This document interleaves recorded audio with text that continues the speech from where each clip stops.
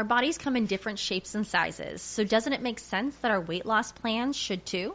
That's the beauty of Noom. They build a personal plan that factors in dietary restrictions, medical issues, and other personal needs so your plan works for you. Noom doesn't restrict or shame when you want to treat yourself. Their flexible program focuses on progress instead of perfection. You don't have to give up carbs or anything. And with their daily lessons, you can learn something new about your food choices every day.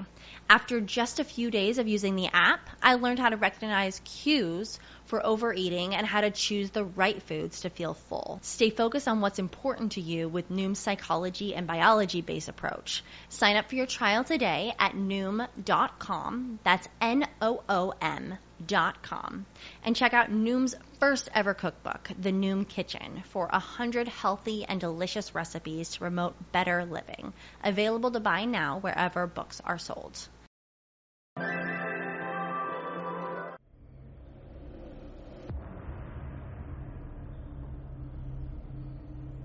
In an idyllic place, a mother disappears from the family home. Our kids had come home from school. She wasn't there. That was unexpected. The door was left open. She was meant to be collecting her child from school. She didn't turn up. Police were called to the address. Later that evening, Nat, the father, the husband, had been contacted. He was staying elsewhere at the time. Thereafter, the investigation into her as a missing person began because it was totally out of character. Arlene Fraser, a family woman, had simply vanished.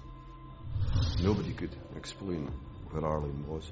Weeks earlier, she'd been attacked. Was there a link? Arlene was just an ordinary mum. Why would someone attempt to murder her a month before and then she goes missing? In a case which frustrated detectives, a specialist lip reader used by Britain's security services, her identity protected, was drafted in to help uncover the truth. And at another point, he actually mimed drawing his wrist when he was talking about cutting up the bones. What had happened to Arlene Fraser? Detectives fear she's been abducted, murdered. And if she has, how will they solve the mystery? Every investigation is like a jigsaw, each piece offering new evidence as a picture of a suspect emerges. But which one will reveal the killer's mistake?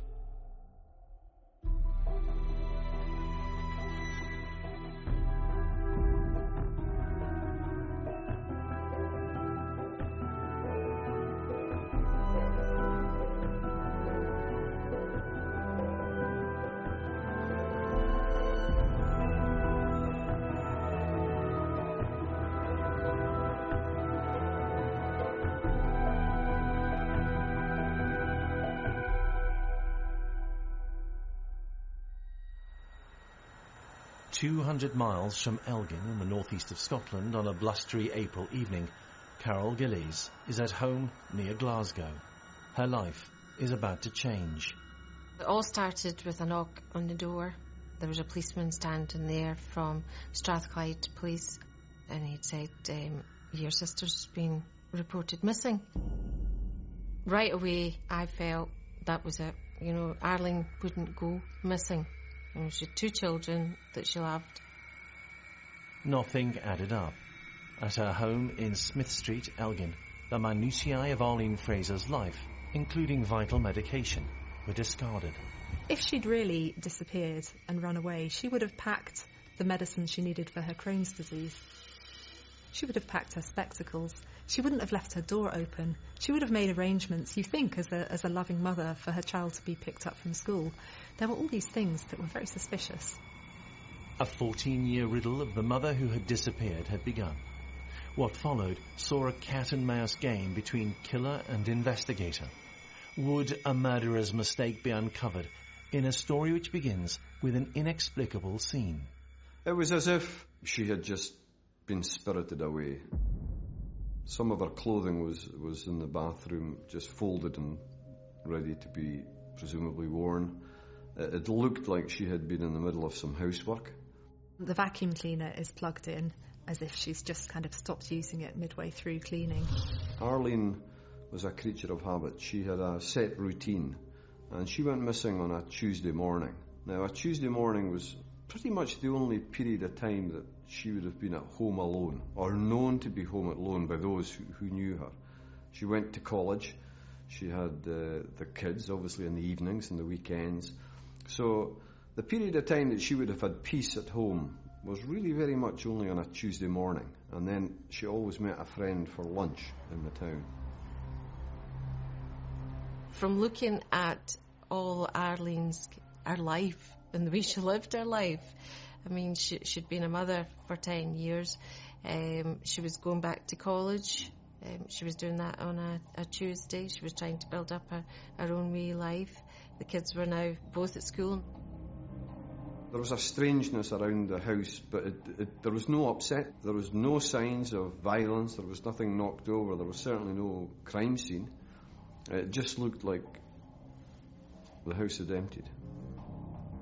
On the day itself, April 28th, police had little option but to ask for all of the relevant forces to be on the lookout and then alert the public of Arlene's disappearance. Perhaps she would return. First thing you might consider is that they've just run away. Maybe they've run away with someone else. Maybe they've just run away by themselves. They just want to start a new life. 24 hours went by. Still no sign of Arlene. The next day, it was becoming a little bit more sinister in the sense that there was just no obvious explanation why Arlene hadn't come home. The practicalities of a mother who suddenly vanishes from a family home present an immediate problem for those called in to help, like what to do with 2 school-aged children. We collected the kids, Jamie and Natalie, and obviously they needed night clothes, the school uniform, etc. They're both standing in the doorway with 2 plastic bags. They just looked so bewildered and so lost as what was happening, bearing in mind Natalie was 5 and Jamie was 10, you know. For me, you know, that just rubber stamped it that this was not Arlene's doing. There was no way Arlene would do this to her children, absolutely no way. She loved her 2 children, and there's no way she would have left the children. She was going to run away. She would have taken the children with her. So I knew right away that Arlene was dead. Dead. Arlene's father feared she was dead within a day of her disappearance. When evaluating the case, it's important to understand why there was such disbelief that Arlene would simply run away. It would have meant leaving a 10- and 5-year-old in an empty house because the children's father was not living in the family home. Nat Fraser, Arlene's husband, was someone investigating Detective Alan Smith, based in Glasgow, knew all about from his days as a local policeman in Elgin. Understanding Nat Fraser becomes vital to uncovering a killer's mistake.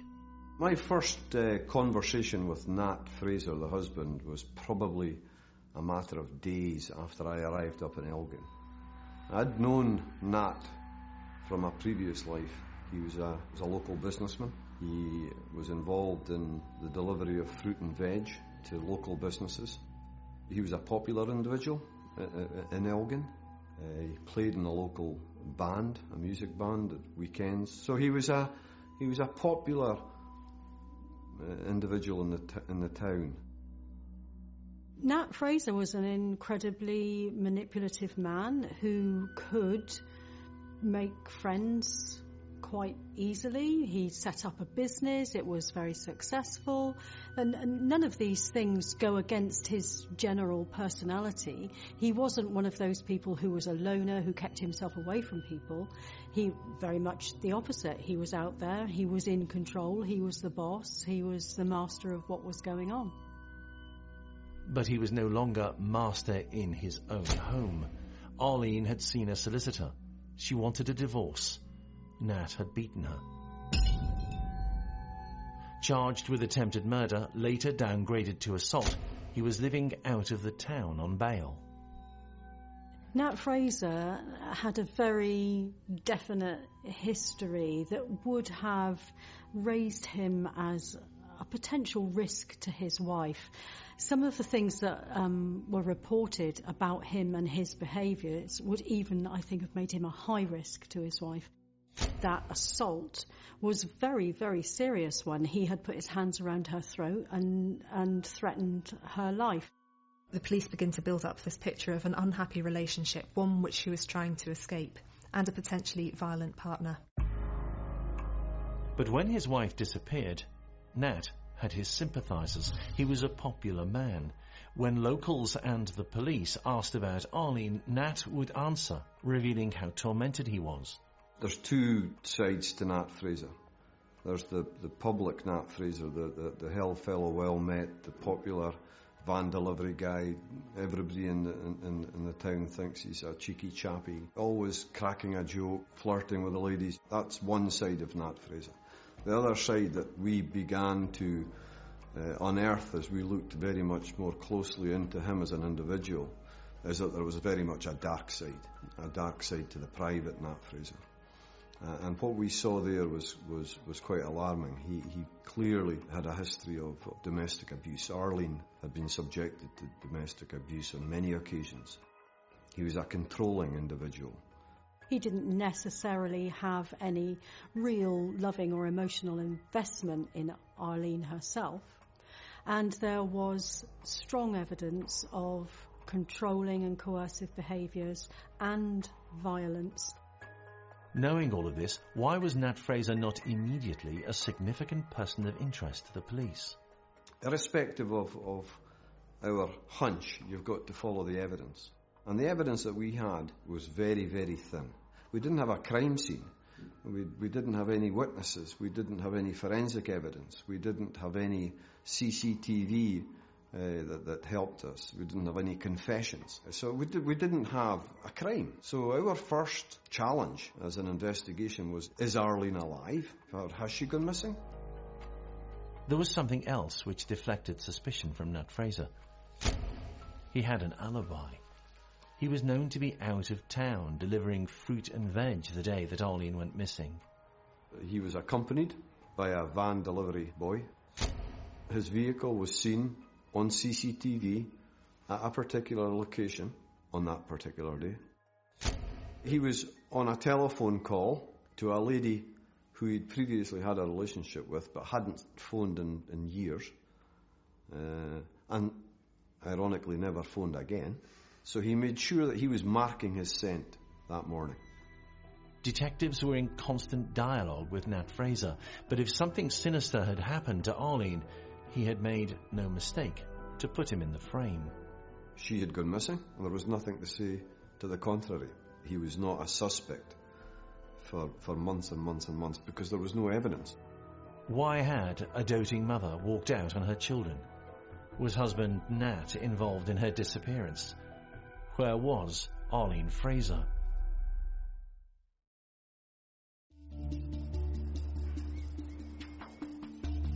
Detectives with little to go on in the hunt for Arlene Fraser simply kept a watching brief on her husband Nat. His demeanour did not compute with what they knew had been going on behind closed doors on Smith Street. Nat's behaviours were odd around the time that she was reported missing. Now, on the evening that she was reported missing, he was staying with a friend and he had received a phone call that Arlene had gone missing. Now, in the context at that time that they were a couple going through a divorce and there was no love lost there between them, bizarrely he went straight into the tailgate where she lived, and within no time at all that evening he was checking the hospital. He was showing all signs of distress and concern, which was completely out of character. After only a few days, he seems kind of very blasé about the whole thing, and he goes from being the extremely concerned partner to police actually having to contact him to give updates on the case. A few weeks later, he's making jokes to friends about, oh, the kids will get used to her being away and so on. That's not the behaviour of somebody who's genuinely worried about their partner and the fact that they've been missing for several weeks now. The media locally and nationally began to speculate, but not about Nat Fraser. Coverage focused on the mother who'd abandoned her children. There was a lot of bad press about Arlene, which was You know, it was hard to read. There was talks of her being on drugs, which was just ridiculous, you know, absolutely ridiculous, about having boyfriends, things like that. Where were the stories coming from? None other than Nat Fraser. And of course, naturally, those who know Arlene, that would make no sense. So he introduced some elements to create an impression that she was involved in drugs, that she was promiscuous, that she was involved in other relationships. He blackened her character. I think these things come with the territory, but at the time you don't realise that. You just have to, you know, if you can't stand the heat, get out of the kitchen sort of thing. So we just tried our best to kind of rise above it. But undoubtedly this was part of Nat's plan to create an impression, plant a seed, that Arlene was into amphetamine, into drugs, which was never the case, because we were able physically to get samples of Arlene's hair from a hairbrush post-disappearance. And that evidence scientifically told us that Arlene was not involved in drug abuse. Similarly, the relationships that he suggested and others close to Nat suggested she was involved in never came to anything. Detectives wondered why Nat Fraser would start these stories.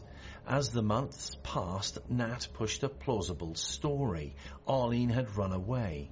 It became vital to him that the picture he painted of Arlene was seen to be true amongst the community, including the police. Arlene's betrayal of her family was a story which Nat repeated to anyone who would listen.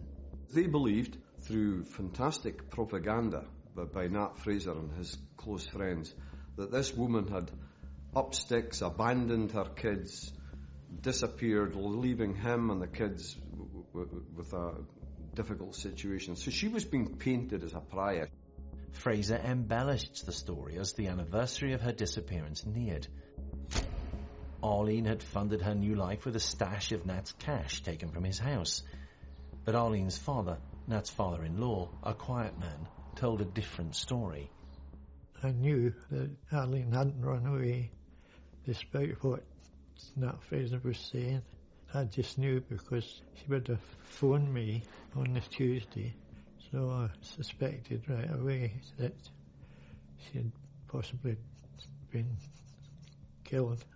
And he had an idea of his own as to who was responsible. They always blame the husband in murder cases, so possibly Mr. Fraser would be a prime suspect, although I think there might have been one or two others up there, but he was a suspect. And I think the police knew that, you know, they were looking at a murder investigation.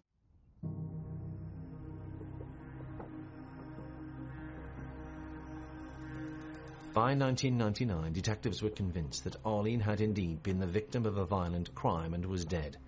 But if so, no killer had revealed a mistake. They set about proving their suspicions in stages. First, that Arlene was not alive.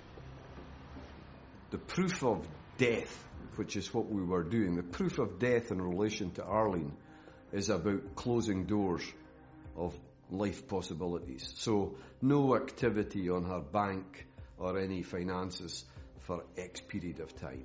No apparent interaction with pharmaceutical outlets for medication that she needed in the UK, not just locally, in the UK.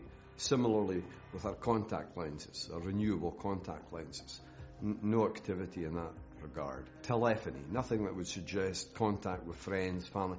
All of these elements had to be proved in a negative sense to be able to then say it looks very much like there's just no evidence that this woman is alive.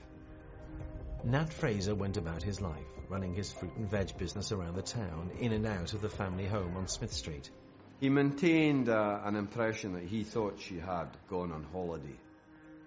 And I remember saying to Nat, this is some length of holiday that Arlene's gone on. And even then, he tried to know that it was credible. She's gone off to Spain. And despite trying to reason with Nat that this is so out of character. How can you really believe this of Arlene? It just seemed illogical, incredible. But he couldn't but maintain that position, because to give an inch would be a weakness in the sense of it would have given ground back towards where he didn't want to go. Arlene's father and sister, meanwhile, were finding it hard to cope. It was really difficult because 1 minute you're living quite a normal life. You know, you're just every day, you're going to work, you've got 2 children, you're doing your housework, etc. And then all of a sudden you've stepped into this really almost dark life. You know, when you're talking, I mean, the word murder, you know, you're talking about that's horrible. 18 months after Arlene's disappearance, some in the police had concluded there'd been foul play. And privately, some acknowledged that they had a suspect, the same man that the family believed responsible, the man who was about to face charges for the attack on Arlene 5 weeks before she went missing, Nat Fraser. There seemed to be no other theories possible. The question has to be, who would gain the most from Arlene's disappearance? Now, in terms of motivation, Nat had a huge amount of motivation to get rid of Arlene. And statistically speaking, when a woman is murdered, in about half of cases, it's a partner or ex-partner who turns out to be to blame. So Nat Fraser is going to be an obvious suspect. The number one motivation was that he was already awaiting criminal trial for her attempted murder just weeks before she disappeared. So freedom, if she wasn't there to give evidence, was obvious. The second thing is, we knew that she had been in talks with her solicitor around about a divorce settlement, a 6-figure divorce settlement, which was going to hugely damage him financially. Motivation number 2, with Arlene out of the equation, he's not going to lose his money. If Arlene was no longer there, he would get back into the family home, he would control that, he would get back with the kids and control that. All of his finances, he would be back in control. So, from a perspective of motivation, there was no shortage of motivation. Whilst there were still plenty of people in Elgin who supported the popular Nat Fraser, time was not on his side. By the second anniversary of Arlene's disappearance, there seemed no sensible reason to support the claim that she had abandoned her children and left home. It was only the passage of time, weeks, months, years with some individuals, before they began to reflect on the likelihood of this as being sensible. You know, birthdays had passed, Christmases had passed. The kids, she was a devoted mother. The one thing that we knew was that she was a devoted mother. And yet, birthdays passed, Christmases passed. It was absolutely illogical.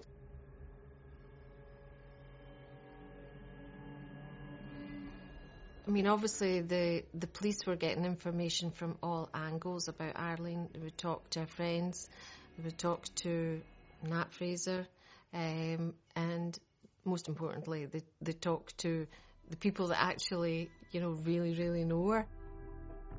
But Nat had an impregnable alibi, and there was no body to confirm Arlene was dead. Neither Arlene nor her remains had been found. She might still be alive. So what charge could detectives possibly bring? If she had been murdered, they needed the killer to reveal a mistake. Nat Fraser, a suspect as time passed for something, but for what?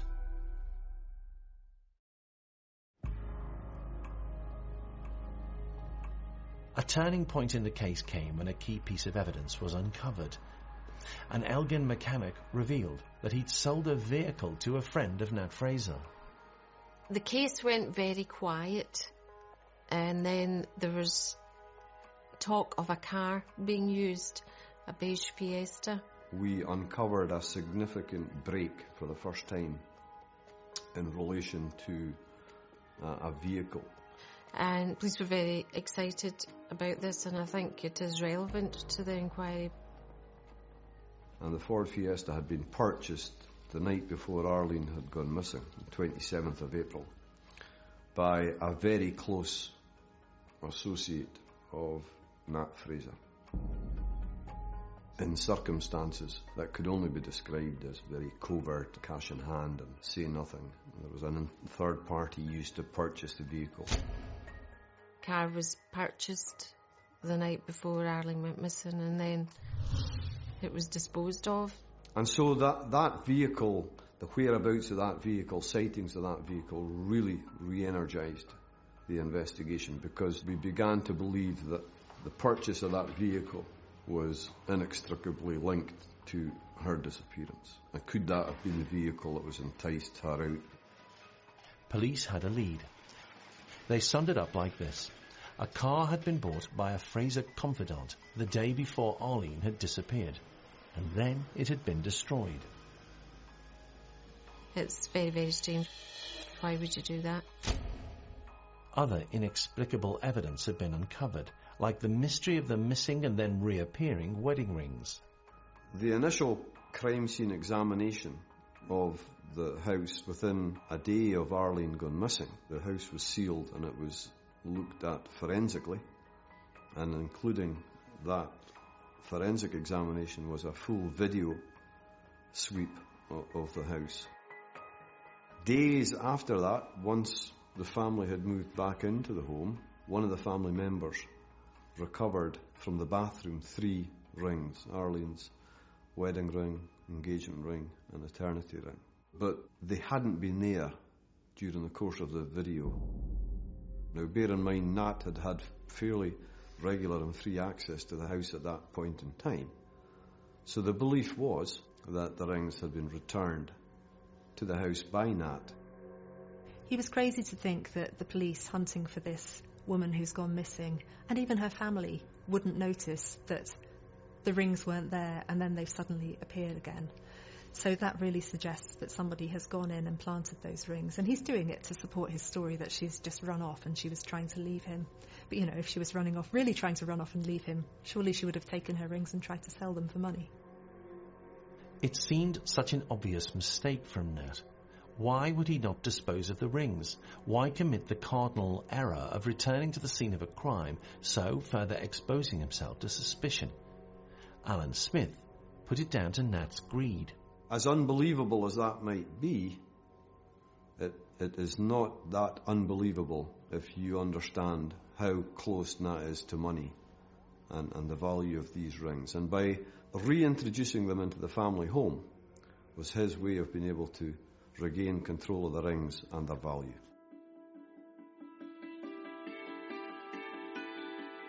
Yet another piece of evidence emerged to further draw suspicion on Nat Fraser. His story about Arlene walking out on the family with Nat's cash kept in the house. It simply wasn't true. So his assertion was that Arlene had taken the money and disappeared, and it was all part of the plan, her plan. But what he was unaware of was that days before Arlene went missing, she'd humiliatingly had to borrow money from a friend for housekeeping. So she was low on cash. Now, if she had known there was a stash of cash in the house, she wouldn't have had to borrow from a friend. Never would have. So that didn't square. And even if that stash had been uncovered post-borrowing money, Arlene would not have gone missing without having repaid her friend the money. So that whole staged piece of theatre by Nat to again build on the fact she's gone missing and ran off and abandoned her family, when you actually looked in behind that, that was a mistake.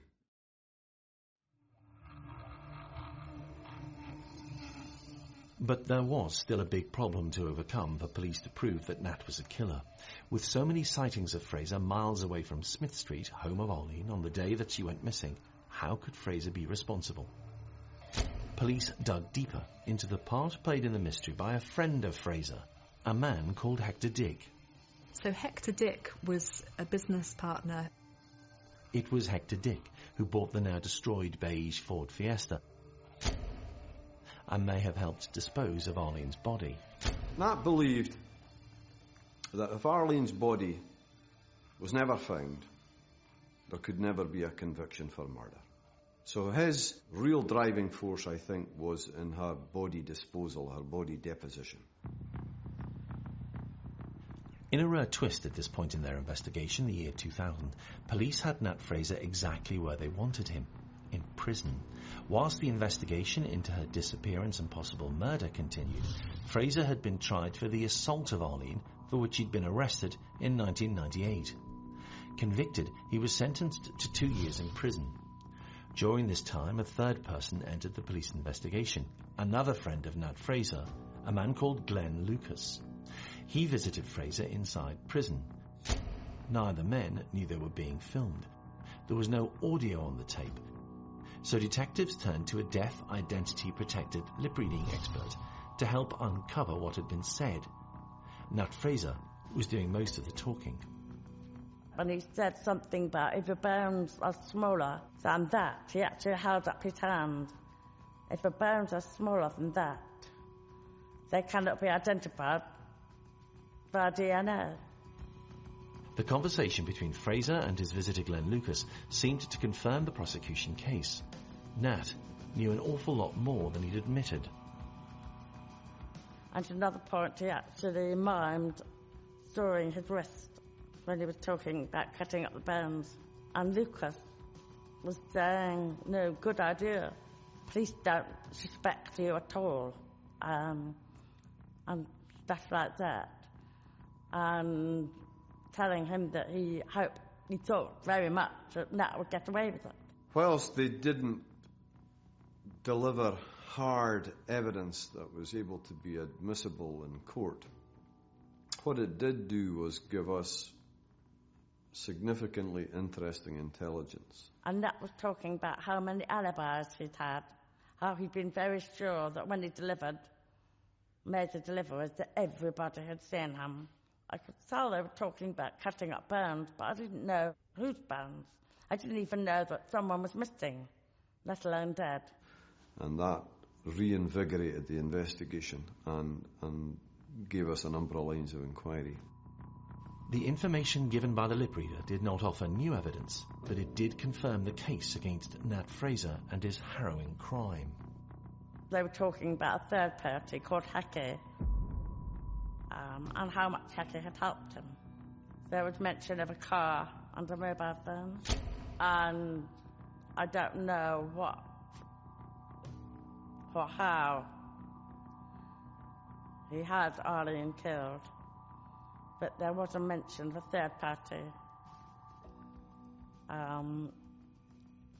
who had offered or agreed to hurt Arlene for a price. By 2002, Alan Smith felt that he and the team had assembled enough to gain convictions related to the murder of Arlene Fraser against 3 men. Glenn Lucas was considered an accomplice to a conspiracy alongside Hector Dick, with Nat Fraser the orchestrator of the abduction and murder of Arlene Fraser.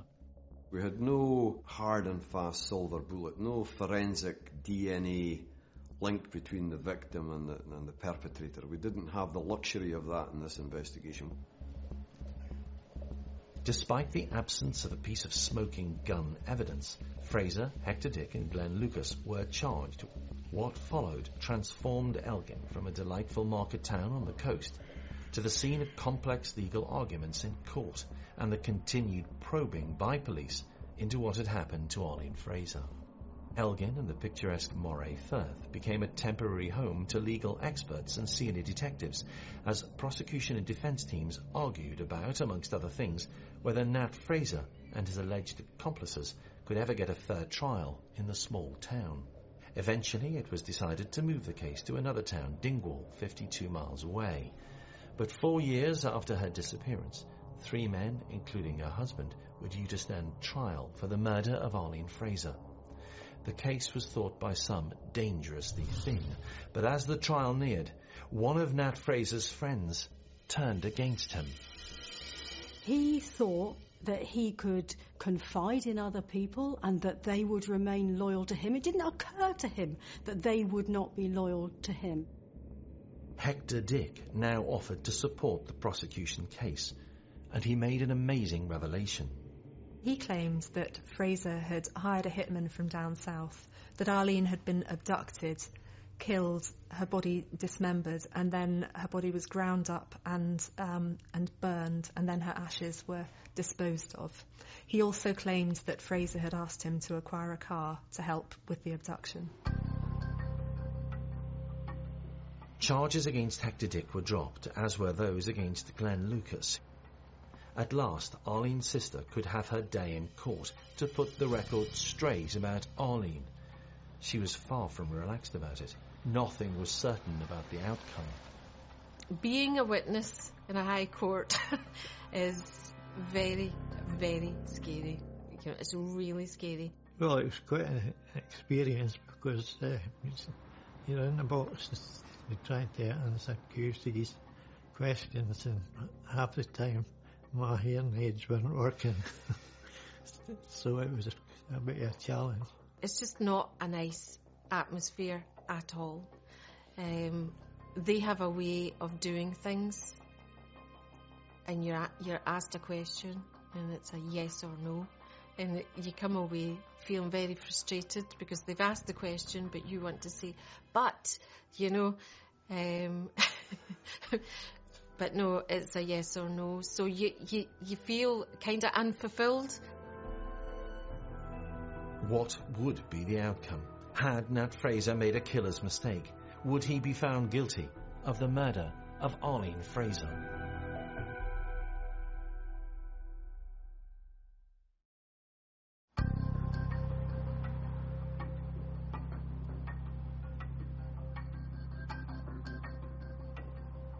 Carol Gillies and her father Hector attended on the verdict of the court in January 2003, just 3 months short of 5 years since Arlene had disappeared.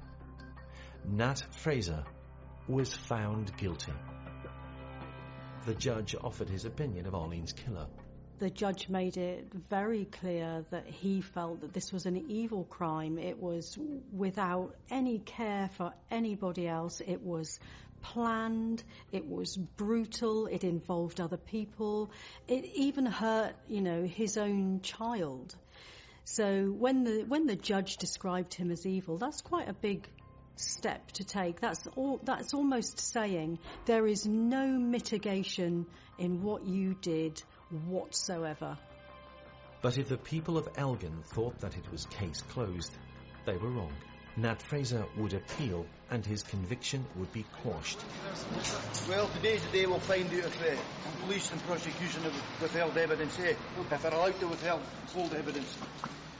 In 2008, after a series of court hearings both in Scotland and in London, on a legal technicality related to the Crown's evidence about the rings found in the Fraser family home.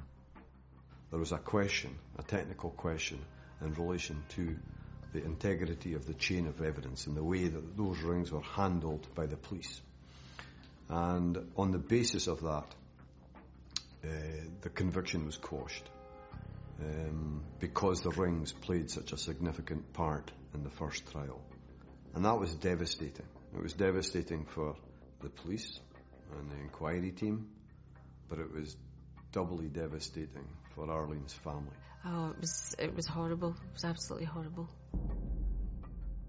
And of course we were disappointed. We were bitterly disappointed. The quashing of the conviction for the whole family was just devastating, absolutely devastating.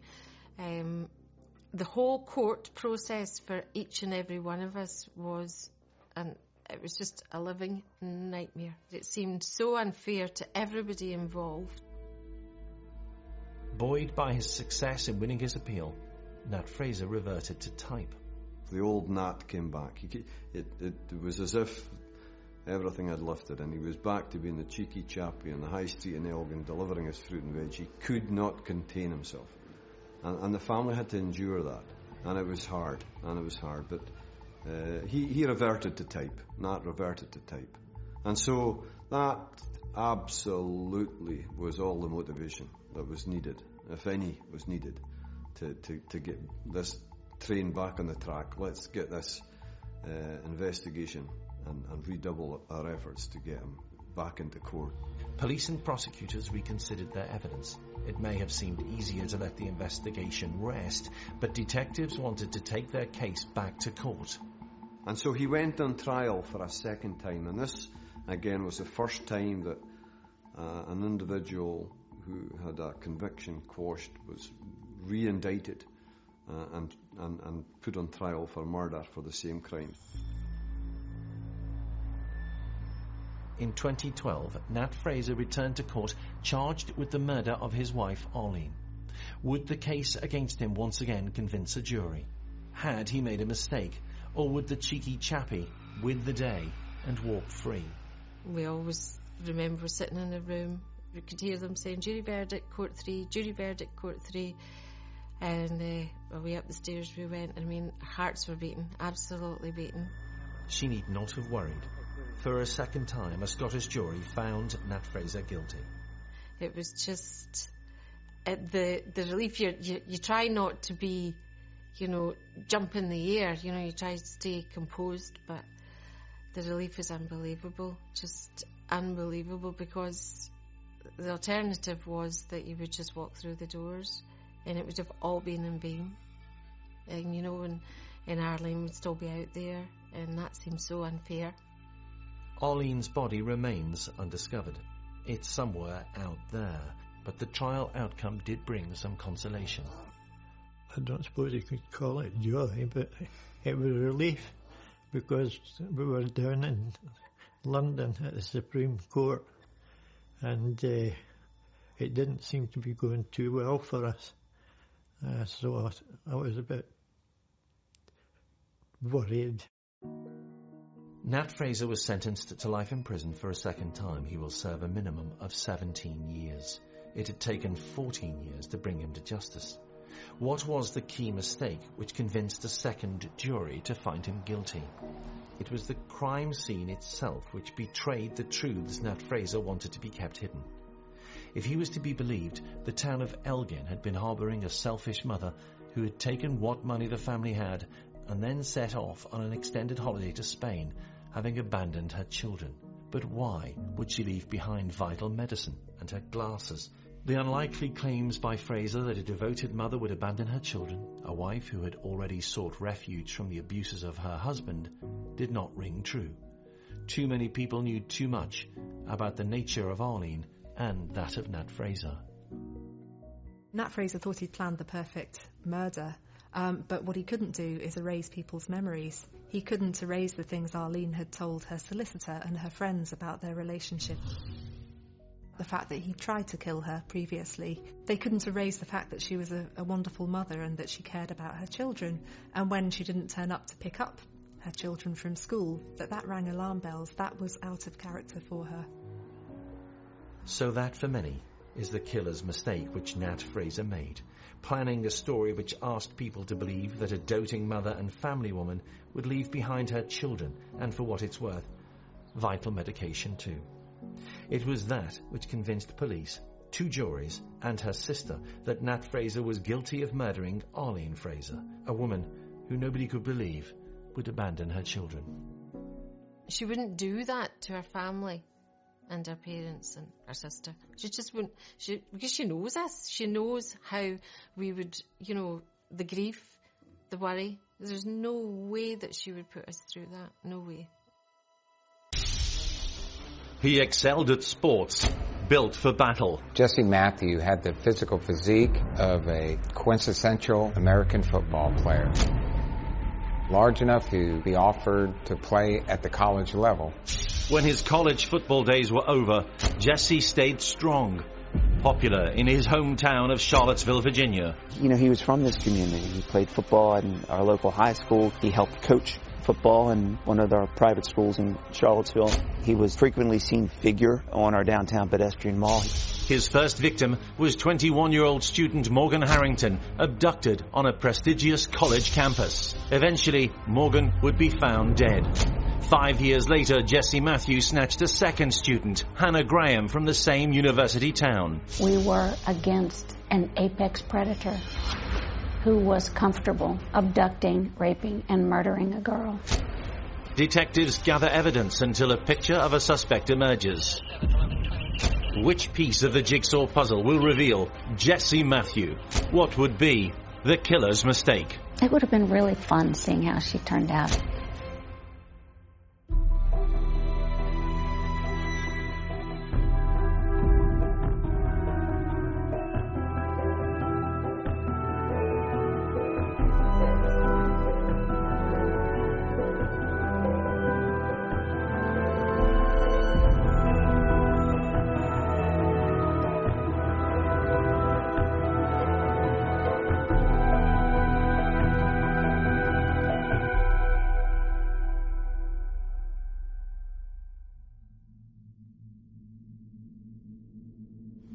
I'm Morgan Harrington's mom. Morgan's not here anymore because she was abducted and murdered in 2009. Who would think our precious little Morgan would interface with a serial murderer in a nice town like Charlottesville, Virginia, and be taken down? But that is indeed what happened. Charlottesville, a nice little college town. It was college towns that the serial murderer who had snatched Jill Harrington's daughter preferred when preying on his victims. In 2009, Morgan went to see one of her favorite bands at the John Paul Jones Arena on the campus of the University of Virginia, Metallica. Her father is Dr. Dan Harrington. She had wanted to be at that concert for about 6 months before the concert occurred. She went to go to the concert. I always have believed in leave-taking. I don't just sit on the couch and say, bye-bye. I get up and go see them out. And she got in her car and, put down her mirror, fixed her lipstick, and leaned out and said, 241, Mama. 241, a Harrington family saying.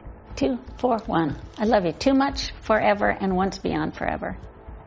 Morgan, a student at Virginia Tech, 2 hours' drive from the UVA campus, set off. She arrived to meet friends before heading to the concert. When inside, she had an accident. Witnesses would later describe to her family and friends what had happened. We saw her fall on the way to the bathroom. It's a concert and the lights are crazy, and she hit her head. So by the time she got to the bathroom, she was bleeding from an open gash. And she went outside in the cold, and she walked around for 45 minutes. There's a rule at the John Paul Jones. No readmittance once you've left. Morgan was spotted, unsteady on her feet, outside the arena. As she began to feel stronger, Morgan messaged her friends, saying that she'd make it back to where she was staying in the student town.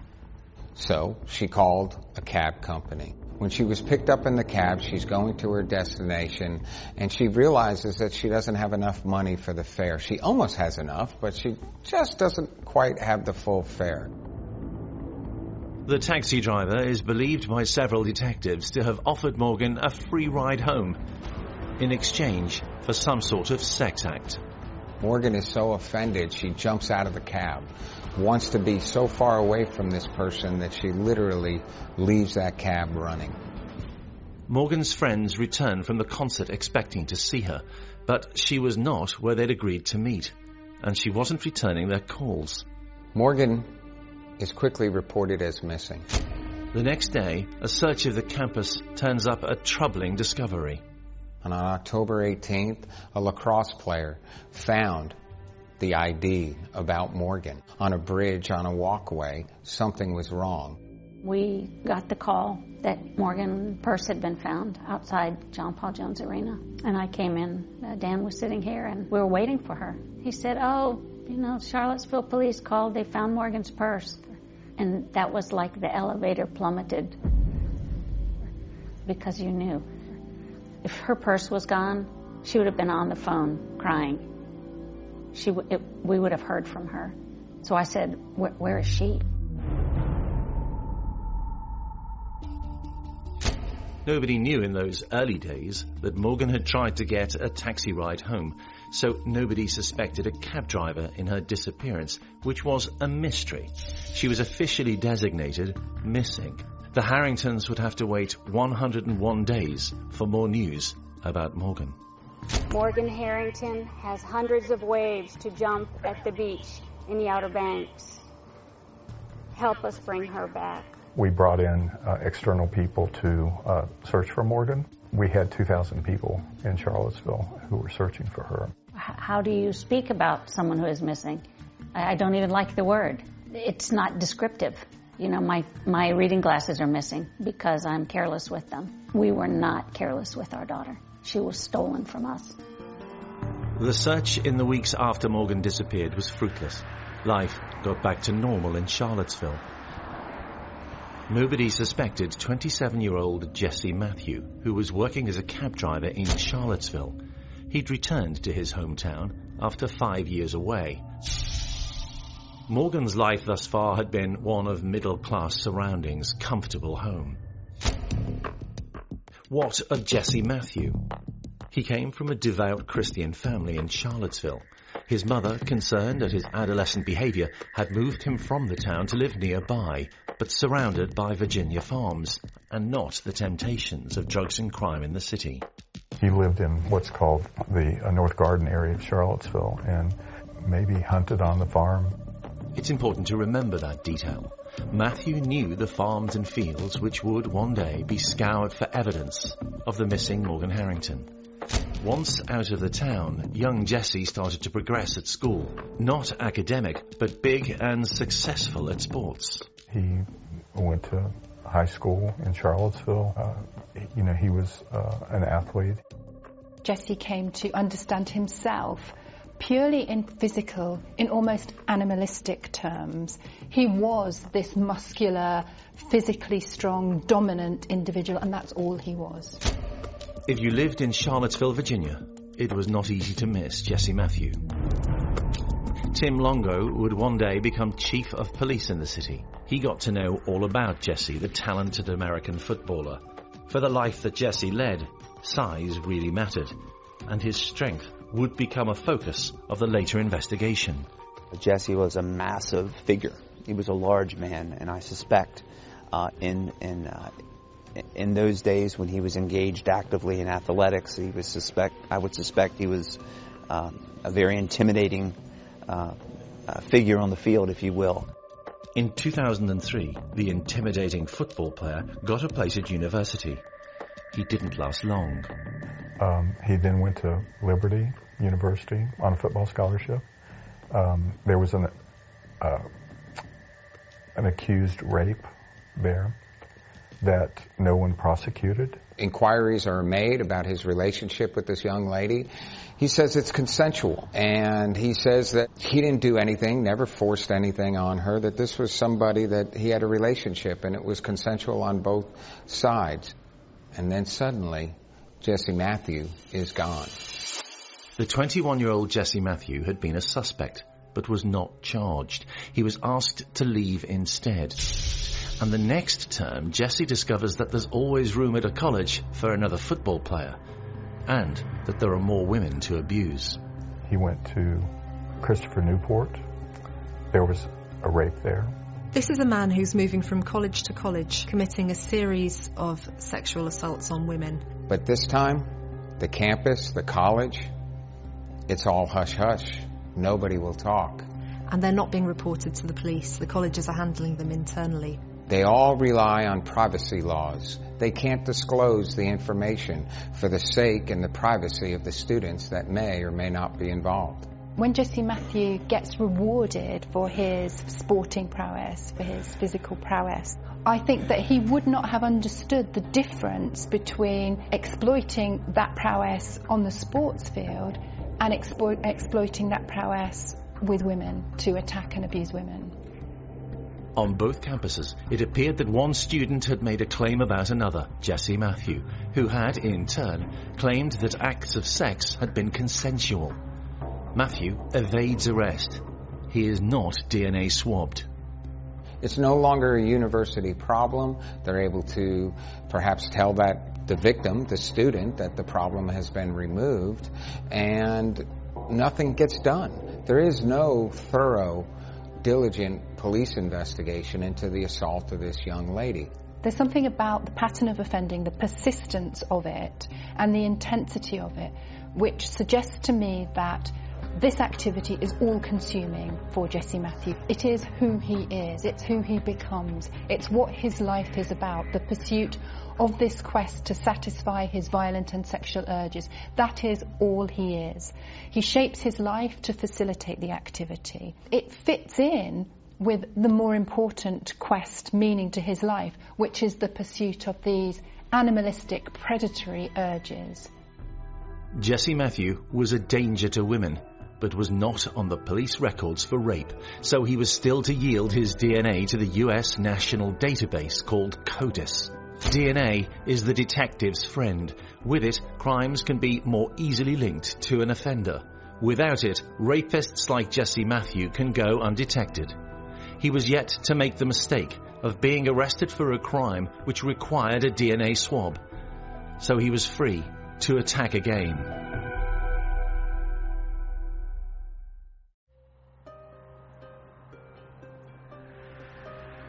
In 2005, Jesse Matthew had given up on being a student, but he was working in another university town, Fairfax City, Virginia.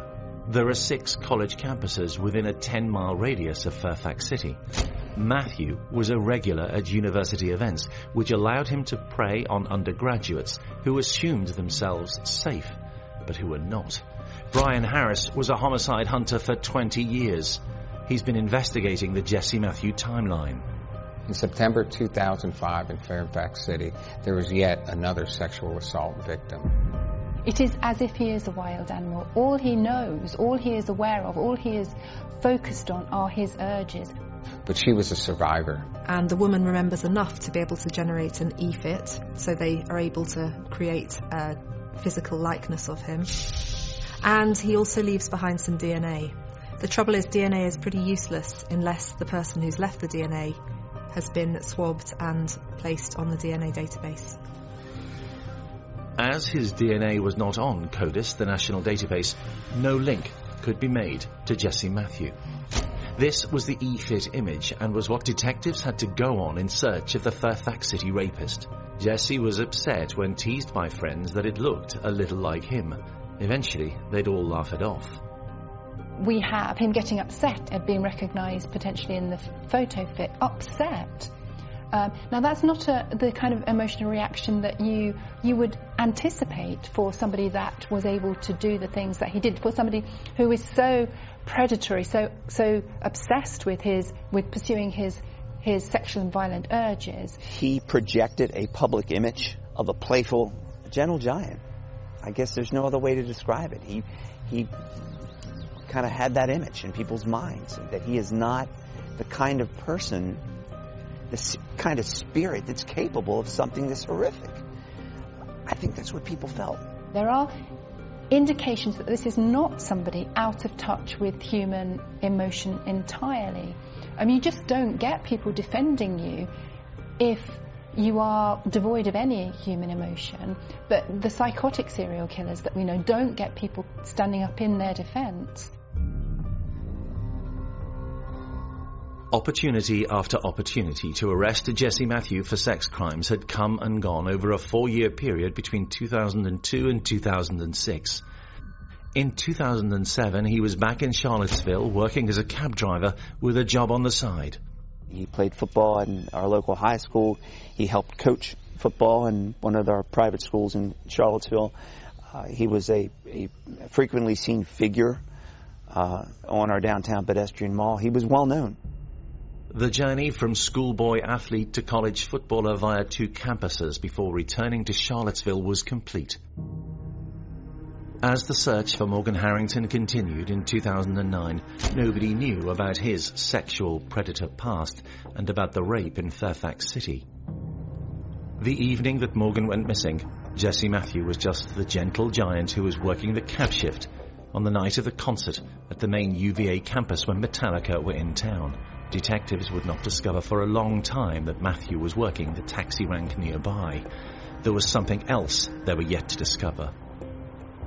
Morgan was looking for a ride. During the same time, Jesse Matthew has suddenly stopped taking cab calls. The cab company describes the night for Jesse as being extremely busy, constant call after call after call.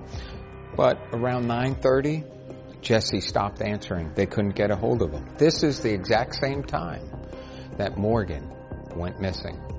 That piece of evidence would remain unknown for another 6 years. How, after all, would investigators have uncovered it? They would need to request the records to want them. They would have to suspect Jesse Matthew. They didn't. No witnesses had seen him with Morgan.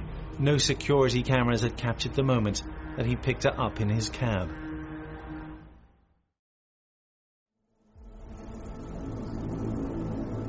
Three months after being reported missing, a farmer living not far from where Jesse's mum had moved the Matthew family years before broke the deadlock in the search for Morgan Harrington.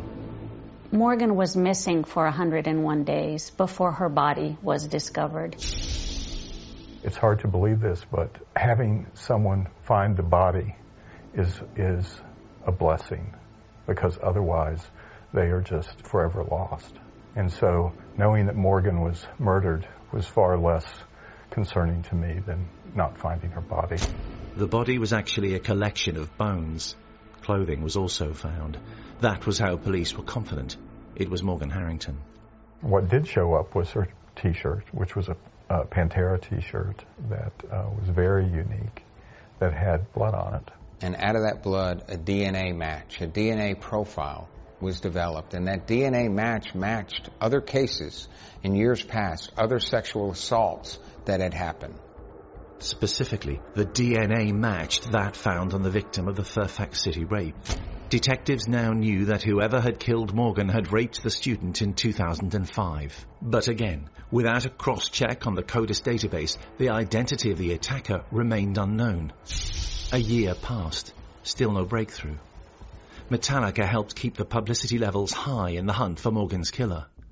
They called Dan 2 days after Morgan was abducted and said, as fathers, we are outraged. How can we help you? Hi, I'm James of Metallica. Back in 2010, our band offered $50,000 to help catch the person responsible for murdering Morgan Harrington. If you've seen the person in this sketch or have any information about this case, please contact your local police or submit your information online. Despite the high profile of the crime, Jesse Matthew was still not a suspect.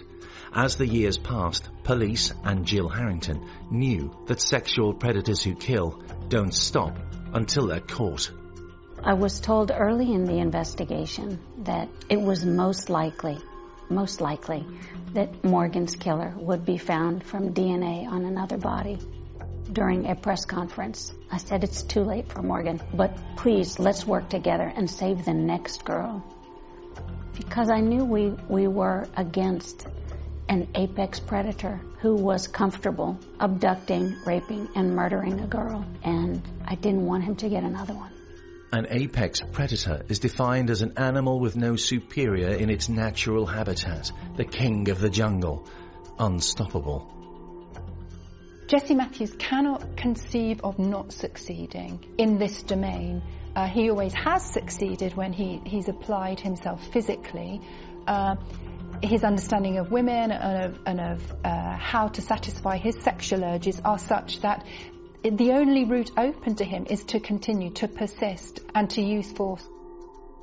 And I do feel that there is such a thing as a predator. Predator is just probably the best characterization one could provide. This person is in this town. He's a local boy.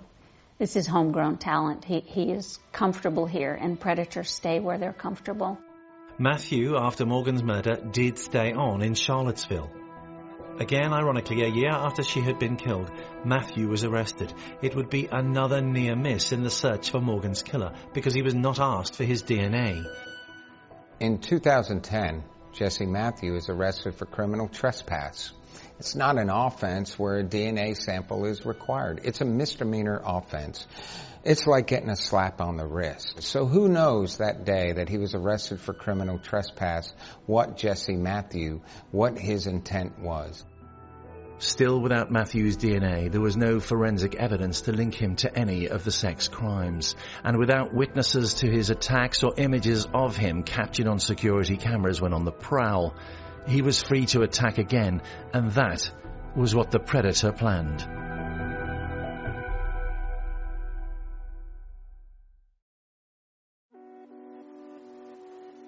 Early one morning in 2014, Charlottesville Chief of Police Tim Longo received a call.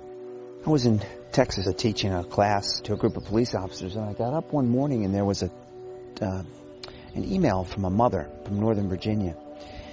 And I'll paraphrase the email. It basically said, "Chief Longo, help find my daughter's friend." I didn't know what she was talking about. I had just gotten to Texas. I wasn't aware of what had occurred over the weekend, so I quickly called home to find out that a 19-year-old University of Virginia student had come missing over the weekend.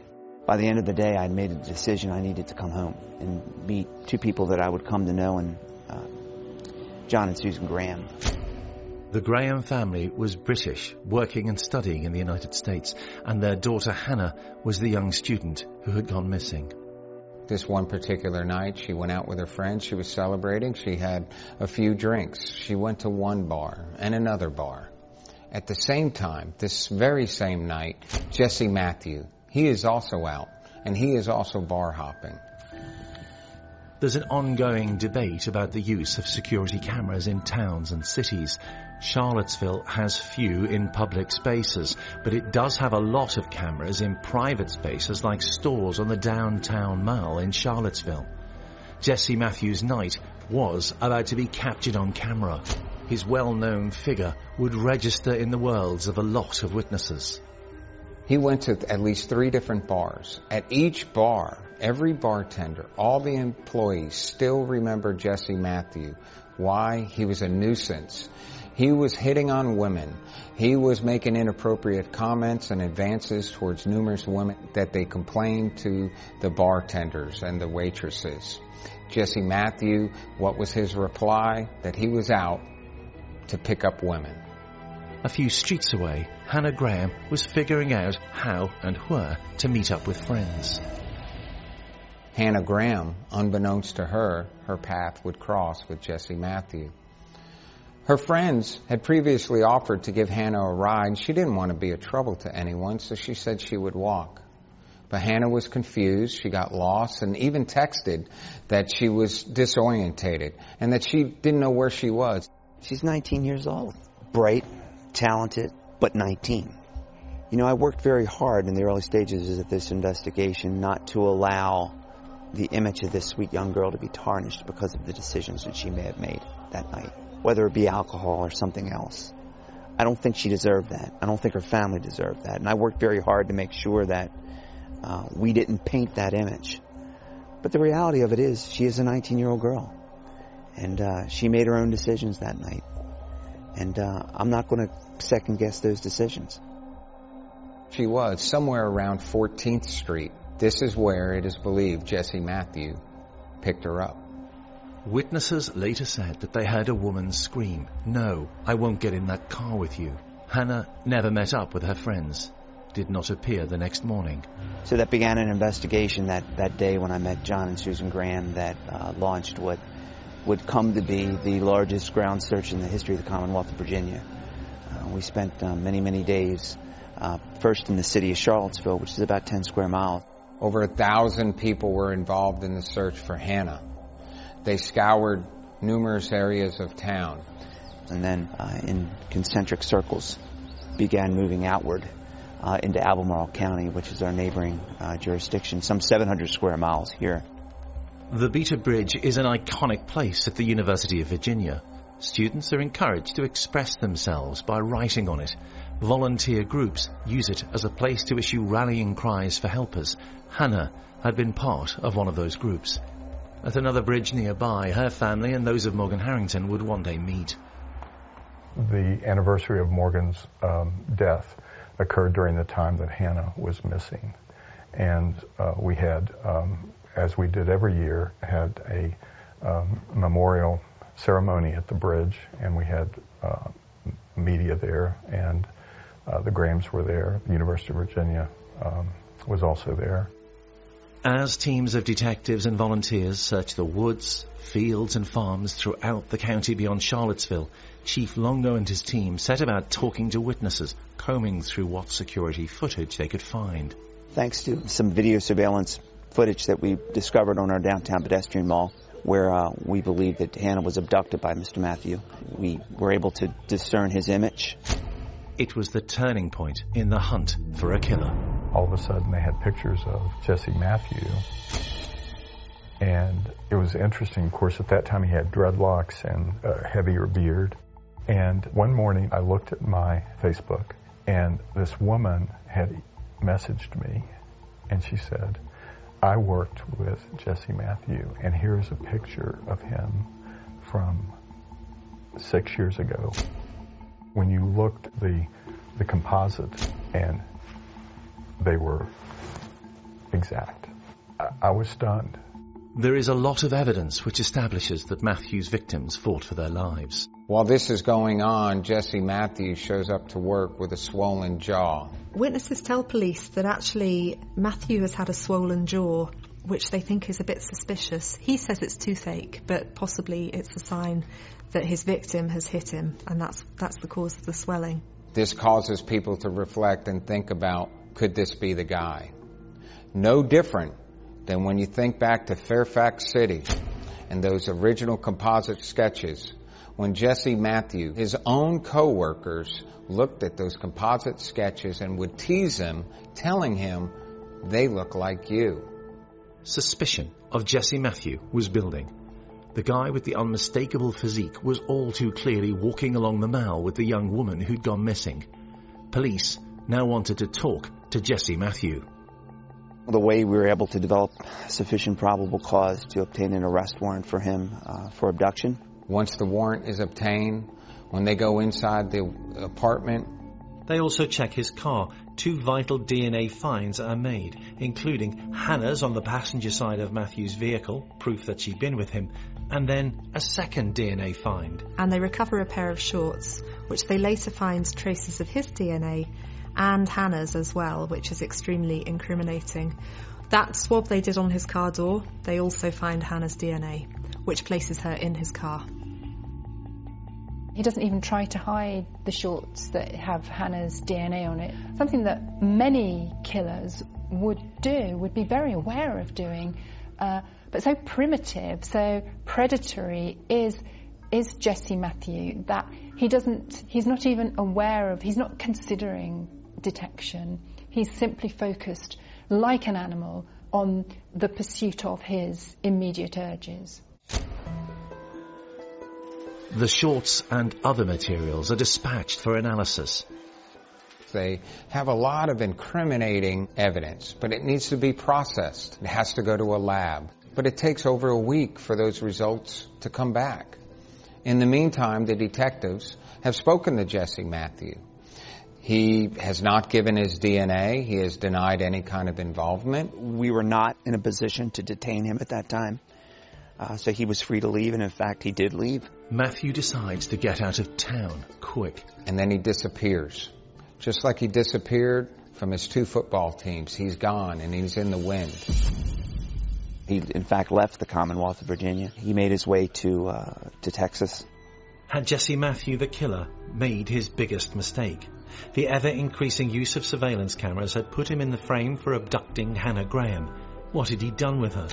The seriousness of the allegations against him would mean officers could now obtain his DNA. Would that finally reveal his crimes? Whilst detectives awaited the return of forensic tests, he was on the run in Galveston, Texas.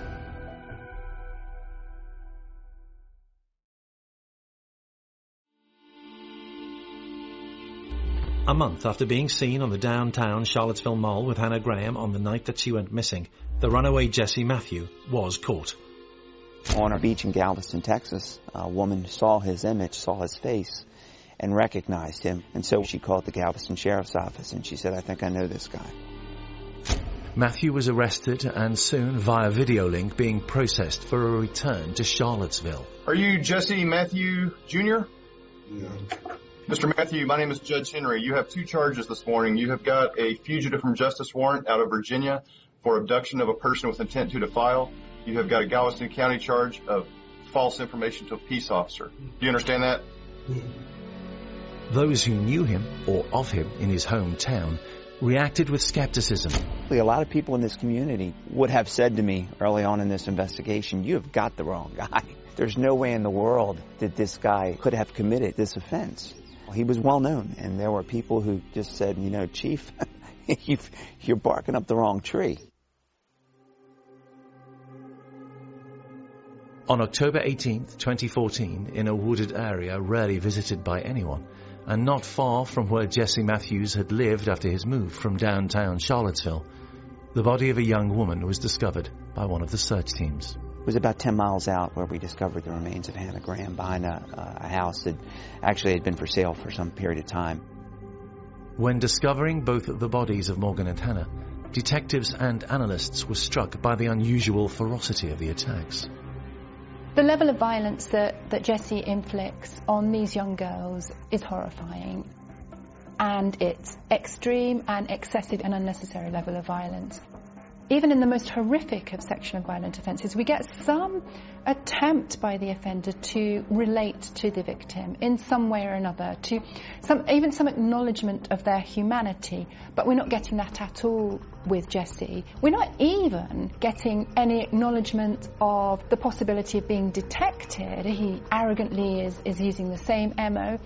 There's fairly strong evidence to suggest that Morgan fought back. When her body finally was recovered, her bones, her skeleton revealed, her ribs had been broken, her arms had been fractured. It suggests that she was trying to fight back. There doesn't seem to be any particular positioning of the body.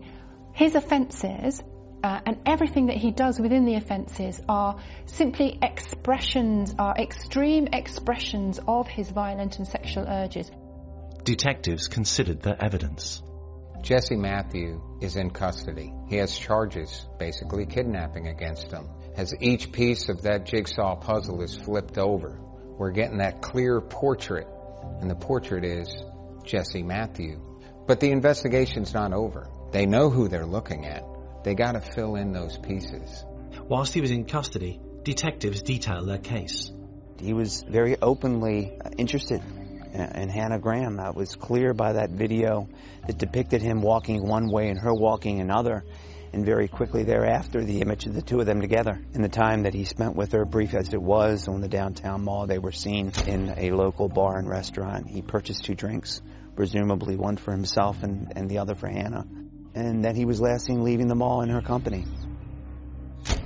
Having established he was the last person seen with Hannah, investigators now turned to the forensic evidence. First, the shorts found in his bedroom. On those shorts was semen that belonged to Jesse Matthew. Which means they can generate a full profile and match that DNA profile from Jesse Matthew, both to Morgan, to Hannah, and to that Fairfax rape all those years ago. To say that it was a breakthrough in the Morgan Harrington investigation would be an understatement. Those puzzle pieces that were flipped out on that table, they're flipping them over. And certainly that forensic evidence not only connected Jesse Matthew to Hannah Graham's death, but to the death of Morgan Harrington and to the violent sexual assault of a woman in Fairfax City many years before. They know that Matthew's DNA was on the shirt worn by Morgan Harrington. And when they did eventually recover her shirt, they found some DNA on there, some blood, which possibly came from her assailant, and maybe it came from a scratch or from a bite or something.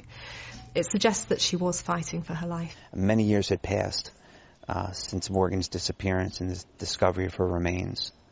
And frankly, it was a mystery in our community and perhaps across this country as to who was responsible for the death of Morgan Harrington. And to be able to bring that case to closure was a milestone. Would the killer's mistake of being captured on camera lead to his conviction? Virginia is one of 47 states in America which allows defendants to offer a so-called Alford plea. Matthew chose this route when facing charges in Fairfax City. He did not plead guilty, but would not contest the charges of rape against him. I think the evidence against Jesse Matthew, had this case went to trial, was overwhelming. I got to think that one of the reasons why he took the Alford plea that he did in Fairfax City was there came a point in that trial, I suspect, that he realized that the government's evidence against him was more than sufficient for a fact finder to return a verdict of guilty. Next came his appearance in court for the murder of Hannah Graham, seen on camera with Jesse Matthew. They're flipping over each piece and they're getting a clearer picture. And who do they see? That jigsaw puzzle with all those pieces being flipped over is a portrait of Jesse Matthew. The Hannah Graham case was just so clear that they had pictures of him with her, and so immediately it was a death penalty case. But Morgan's case, they had still not charged him with Morgan's death. And so finally, after several months, they charged Jesse with Morgan's death, and we went to an arraignment in Charlottesville. Matthew again offered an Alford plea. The big distinction between that plea of guilty in Fairfax City and his guilty plea here in the county of Albemarle was to hear Jesse Matthews say, when asked the question, and are you pleading guilty because you are in fact guilty, to hear him say yes, clearly admitting to the murder of these two women, was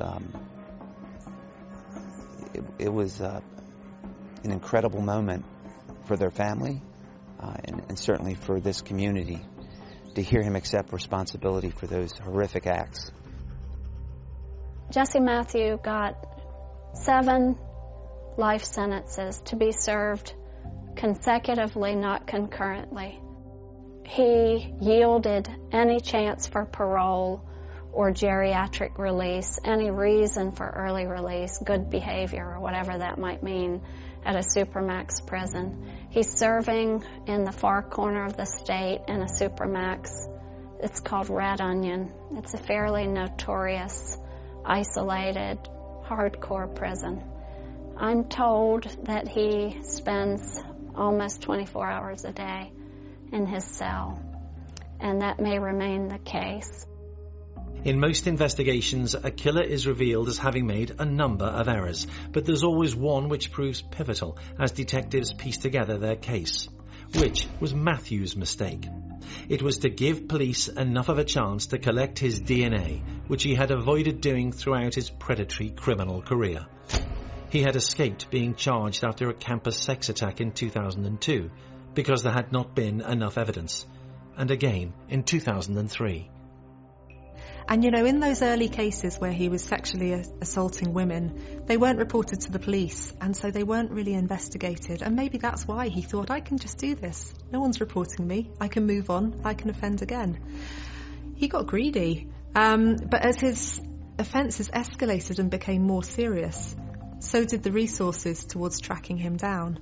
And he was leaving DNA each time. All it then took was for him to slip up, become a person of interest, for the police to take some of his DNA. He essentially got away with attacking women. The endless advances that we know he made alongside these essentially endorsed, they reinforced the pattern of offending. This is somebody who already had an overinflated sense of self-importance, a sense of invincibility, and there he is, getting away time after time with these attacks on women. It was a dangerous precedent. But he was not invincible. He made mistakes. All of the near misses from justice came home to roost because Matthew forgot the role played by cameras in modern towns and cities. CCTV cameras capture her movements pretty much minute by minute.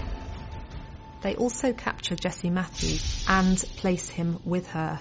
It just made sense that video surveillance technology would be one of many ways in which to provide a safe environment for those who would come and enjoy downtown Charlottesville. And we had been making that plea to the local governing body for some years.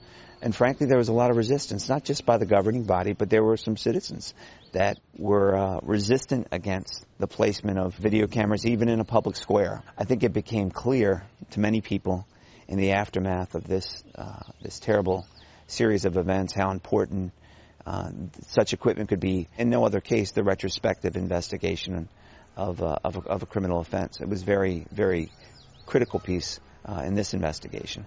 And it was one that almost certainly saved lives. If Jesse Matthew hadn't been caught, he would have continued offending and the rate of offending would have increased.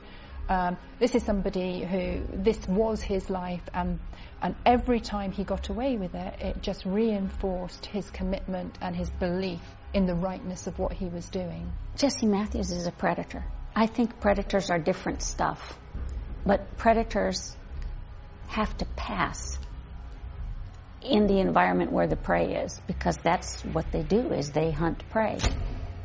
If you look at the footage on the downtown mall when Jesse Matthews saw Hannah Graham, in 3 strides he went from Fat Albert to Cheetah, because he had to assume the guise of Fat Albert and, you know, just a big gentle giant. But given the chance, he reverted to his real stuff. Being spotted on camera with a girl who was reported missing began a train of events which has left Jesse Matthew in a cell for the rest of his life. I've actually measured it out in my home, just how small a space he has. And for a man his size, he could take 2 1/4 steps. Large steps, but that's all. I think the walls are concrete. It must be miserable. I say it's no different than if there was a rampaging bear in our neighborhood. People are not safe with the bear in the neighborhood. People are not safe with Jesse Matthews free and loose in the world. And he will never be that again. Every investigation is like a jigsaw, each piece offering new evidence as a picture of a suspect emerges. But which one will reveal the killer's mistake?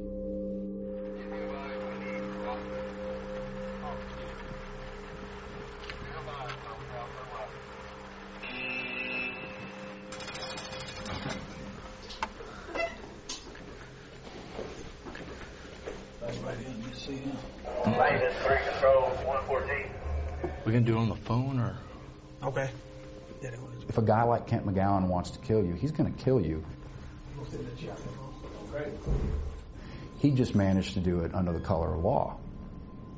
I guess. This one? 911 County, what's your emergency? They are trying to break into my house, please! So Kent McGowen, he was charming, he was likable, he was obsessed with being popular. And who is Joseph Kent McGowen? Who are you? Whom as a person? Well, an innocent man, that's for sure. This was his chance at being that super cop that he always wanted. Oh, please! What are they doing? They're just broken, okay? I said drop the gun, drop the gun. It looked like a clear case of self-defense. So to send Officer Kent McGowan to prison, investigators would have to uncover a killer's mistake.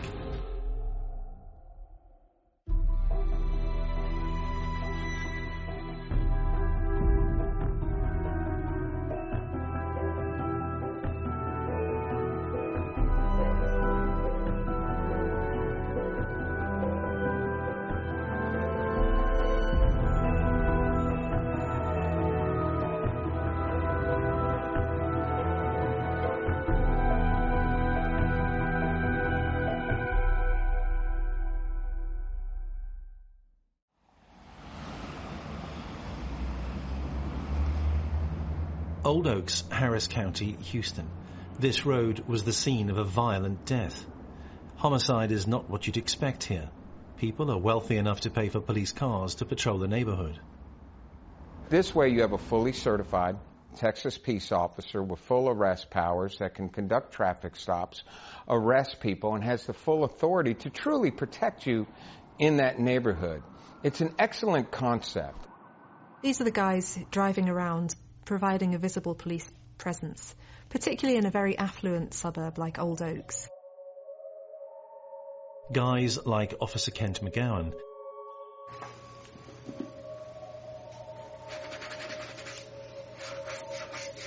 He sees himself as more than a patrol car policeman, issuing tickets and keeping an eye on big houses. He is someone who has spent his life dressing to be an authority. He has ambitions. He wants to be a celebrated detective. We know Kent McGowen is a man who likes to wear a uniform. He was in the Air Force. When he leaves, he begins volunteering as a police officer. It's not often that the Texas Correctional Facility authorities and the prisoners inside agree to a TV interview. Joseph Kent McGowen did. A career cop. This is not where he saw himself ending up. To be honest with you, when I was a little boy, I despised bullies, thieves, and liars. I always had, as a little kid, I had this issue with bad guys. And I just that was the trail which life led me. And that's why I went to the Air Force when I was, 17, because that was about the youngest place you could be a policeman. Officer McGowan's beat, Old Oaks, not the sort of area which will yield him the opportunity to excel, to be a hero cop. He has the S on his chest as if he's Superman, the cop's cop. Brian Harris spent decades as a top homicide detective in Texas. He knows how policing works and the level of experience that an officer is expected to have for each assignment. He was assigned what's called a contract, his beat, basically. Very quiet. Not much police action is going to take place there, but he's assigned there until he gets enough time on and seniority where he can put in for another assignment, whether it's investigations or to a more crime-ridden area. But that's the area where he's there, patrolling. And there's not much crime that happens in that neighborhood. So, little chance for Officer McGowan to make his name, until the events of a humid weekend in Houston take unexpected turns. Deputy McGowan is patrolling this relatively quiet neighborhood, but at the same time, his ear is to the ground. He probably knows, okay, who are the little troublemakers, who are the ones that get in trouble, etc. Officer McGowan pulls over a young man called Michael Schaefer. And so he makes a traffic stop, and the kid is scared. The patrol officer senses an opportunity to get himself an informer. If Michael can tell McGowan something useful, he'll let him go. And he starts inquiring. I hear there's stolen guns going around. Michael, nervous, anxious to avoid getting in trouble with the police, offers to help the officer. Kent McGowan now has his informant. Every good officer needs an informant on the streets, even in leafy Old Oaks. So now you have Michael. He's just a kid, teenager, barely an adult in the laws of Texas. But what can Michael tell Officer McGowan as an informer? He feels pressured, so he turns to his friend. Hey, do you know where I can get a gun? And Jason gets him a gun. Jason Aguilar, 17, is no stranger to trouble. Jason's no angel. He's not a choir boy. McGowan arrests Jason and hears a story which then escalates what had been an arrest for a traffic misdemeanor into something completely different. Jason Aguilar told me when we were working, he said, hey, I can buy you a fully automatic laser-sighted Uzi for $3,000. And at the time, a bunch of automatic weapons were showing up in that area, some drive-bys and whatever. And he told me for $3,000, he could sell me a fully automatic for some guys he knows. Officer McGowan's case is getting bigger. Jason is going to spend the night in a cell. Earlier, his mother, a lady called Susan White, had left this note. Call me if you need me. I love you. A mother's love was about to show itself. She heads to the police station. When she comes over there, she goes, I need to talk to my son, whatever. I said, hey, he's going to jail. He'll be able to call you in a few hours. She was clearly intoxicated. Officer McGowan wasn't about to negotiate. It looked to him like Jason could be part of a gunrunner's ring, providing Houston's underworld with Uzis. It's an opportunity for recognition and potential promotion, and it had fallen right into Officer McGowan's lap. What better way than to stand out to your supervisors, to stand out to the sheriff or whoever are your bosses, than to be this super cop, this great cop, or even to the neighbors and the people you serve in that community, to be the one that's crushing crime that they didn't even know existed in their neighborhood. He tells his colleagues, I've got evidence here of a gun cartel operating in this suburb. I'm going to crack it. The day after Kent McGowen had arrested Jason, there was a further sinister development. He hears that Susan White had threatened Michael in phone calls between her and Michael's mother. She starts saying, "Do you know Michael Schaefer? He's a snitch. Don't you know what happens to snitches? Don't you watch TV? In Houston, snitches get killed." Those are the exact words. She told me she's a freaking nut, is what she said. She's a nut. She's crazy. And then I said, "Do you think that she's capable of killing your son or having your son killed?" "Yes, I do." And I said, "We're going to go ahead and pick her up on a retaliation warrant." She said, "Good, get her off the street." He interprets a general conversation as a specific threat, and then goes from people can get killed to you can get killed. In McGowan's mind, he now felt certain that he should get an arrest warrant, and fast. My name is Jim Mount. I was formerly employed as an assistant district attorney in Harris County, Texas, and I was one of the prosecutors who was involved in getting a warrant for Deputy McGowan. I prepared an affidavit in support of an arrest warrant for Susan White's arrest on a retaliation case.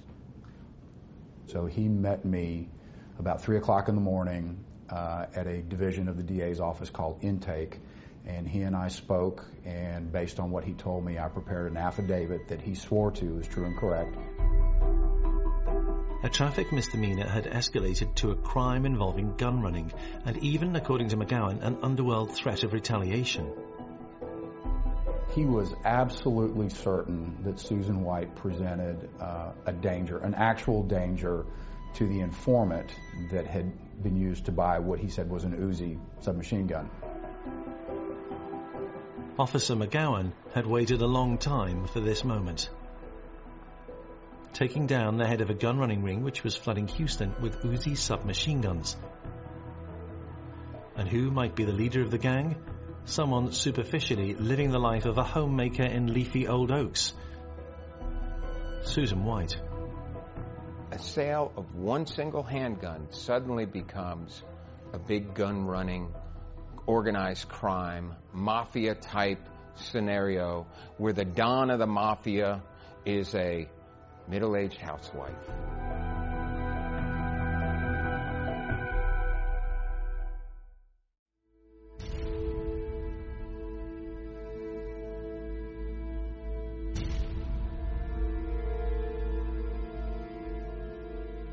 Officer Kent McGowan was en route to the office of District Attorney Jim Mount.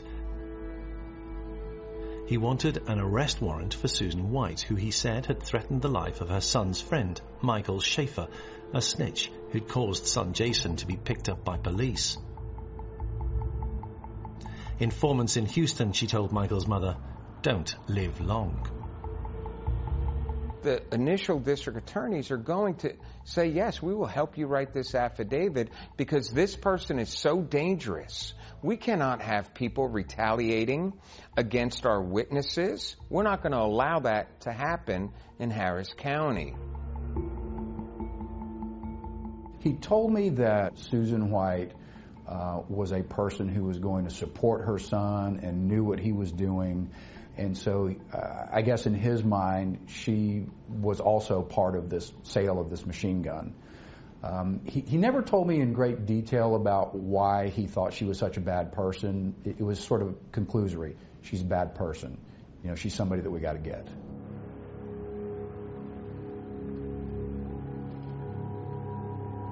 McGowan, a neighborhood patrol officer, wanted to be in at the arrest of the possible gunrunner Susan White, a woman masquerading as Miss Middle America. So I went in after midnight. I'm talking about everything done.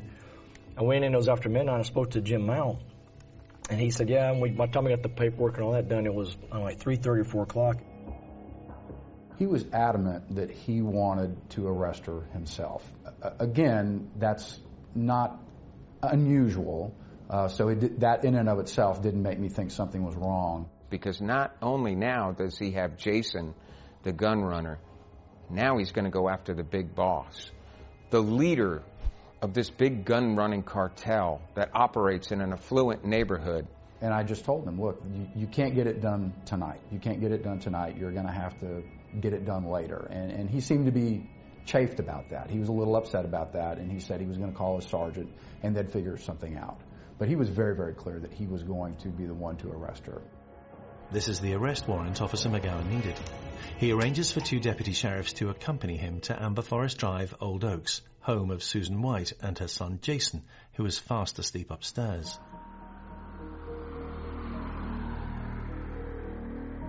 It's after midnight, August 25th. On arrival, he calls her to ask Susan to surrender. She makes no reply to him. She's already on the phone. She's called 911 to complain about people outside her door. 911 County, what's your emergency?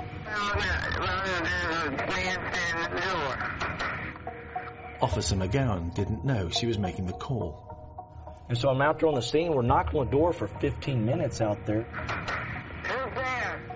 He, accompanied by 2 colleagues, prepares for so-called dynamic entry, breaking down the door. I've always done dynamic entry, run a warrant to keep this from happening, keep somebody from flushing their drugs, grabbing a gun, hiding or whatever. But I figured being this wealthy lady in West neighborhood, I didn't know she was a nut. At police headquarters, the 911 call continues. Susan White has been transferred. Sheriff's Department. Go ahead, ma'am. My name is Susan White. We have the transcript to clearly understand what Susan White said that night. She sounds confused. She was in a deep sleep when she heard men outside. I was sound asleep, and somebody to my bedroom window. That is the police. The door gets kicked in. What are they doing? They're just looking, okay. She's on the phone. She hangs up the phone. McGowan and 2 other officers rush in. McGowan later says he sees Susan White with a gun. I saw her go from right to left. So we had our weapons on. I look, and she's in the corner. She's holding the gun. And he opens the bedroom door to be confronted by this woman who's holding a gun and pointing right at him. Well, I came in, she had the gun at waist level. And she never said a word. Never. She said nothing. She had the gun at waist level, and it's true, I was tunnel vision. I see the gun pointing right at me. This woman, Susan White, who he believes is the ringleader of a gun cartel, and she's pointing a gun straight at him. She was standing like this in the corner. In the bed was like, the door was right here, and the door opened like this, and there was on chest of drawers, the TV and a converter box on it, if I recall. And Show me what she looked like. Huh? Show me what she looked like. She was standing with a gun just like this. He fears his life is in danger and that his deputy's life is in danger. Well, I saw her for maybe 3 seconds. I'm hollering at her 3 times, drop the gun, drop the gun. She doesn't. She continues to point it at him. I told her the second time, she kind of turned and pointed it right at me. We're at the proverbial Mexican standoff. I'm about 11 feet away, I think it was.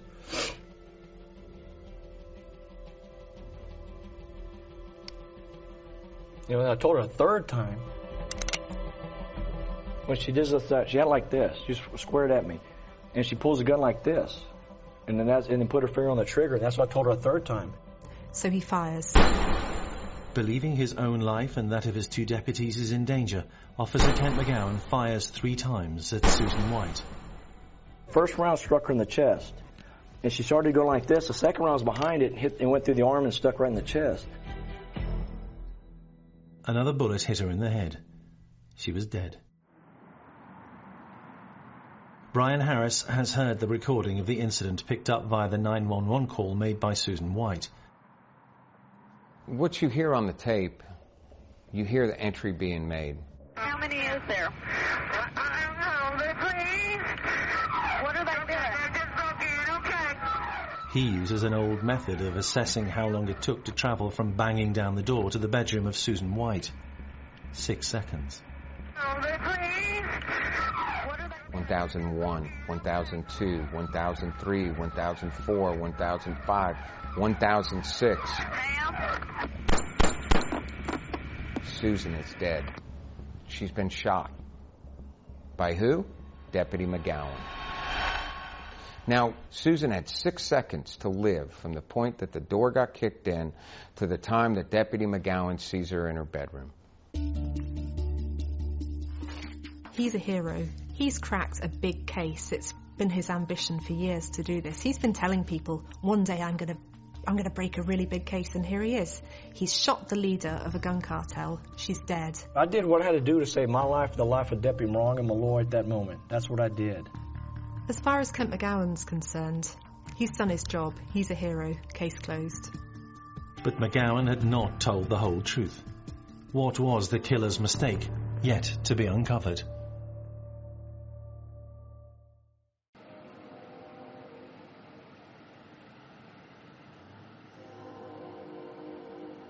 Today, the murder rate in Houston stands at around 250 a year.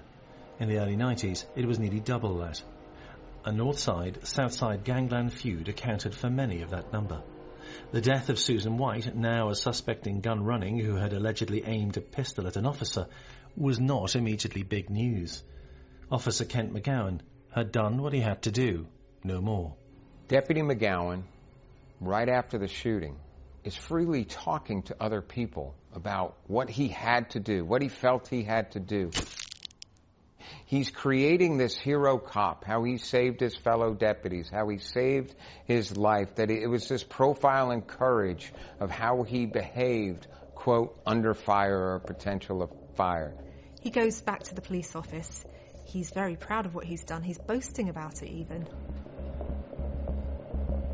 Officer McGowan's conscience was clear. Susan White had threatened to have one of his informants killed, an informant who had revealed that Susan's son Jason had sold him a gun, and according to Kent McGowan, Jason Aguilar had also revealed he could get an Uzi submachine gun for $3,000. Yeah, that's what they were telling me, yes. I didn't know Susan White, so I didn't know if she's a nut or not. I'm going by what my informant said. I couldn't question him on a serious situation like that. I talked to Michael Schaefer a number of times that night, and his mother, Jeannie Jakes. And they told me, yeah, that she's a nut. That kid was terrified. He was calling me 911, 911 the whole time. But reading the statements given by colleagues, it's clear that the story does not add up. And Kent McGowan's post-shooting attitude was a concern too.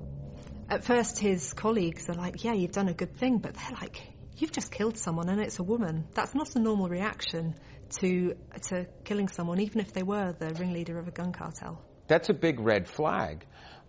As a homicide detective, and I've investigated numerous officer-involved shootings, from officers being killed to officers being involved in shootings, I have never, ever in 21 years had an officer that actually bragged about what they did. I have always seen officers that are fairly quiet. We make sure they get some counseling, some psychological counseling. It's a traumatic event. It's not natural for a human being to take another human being's life.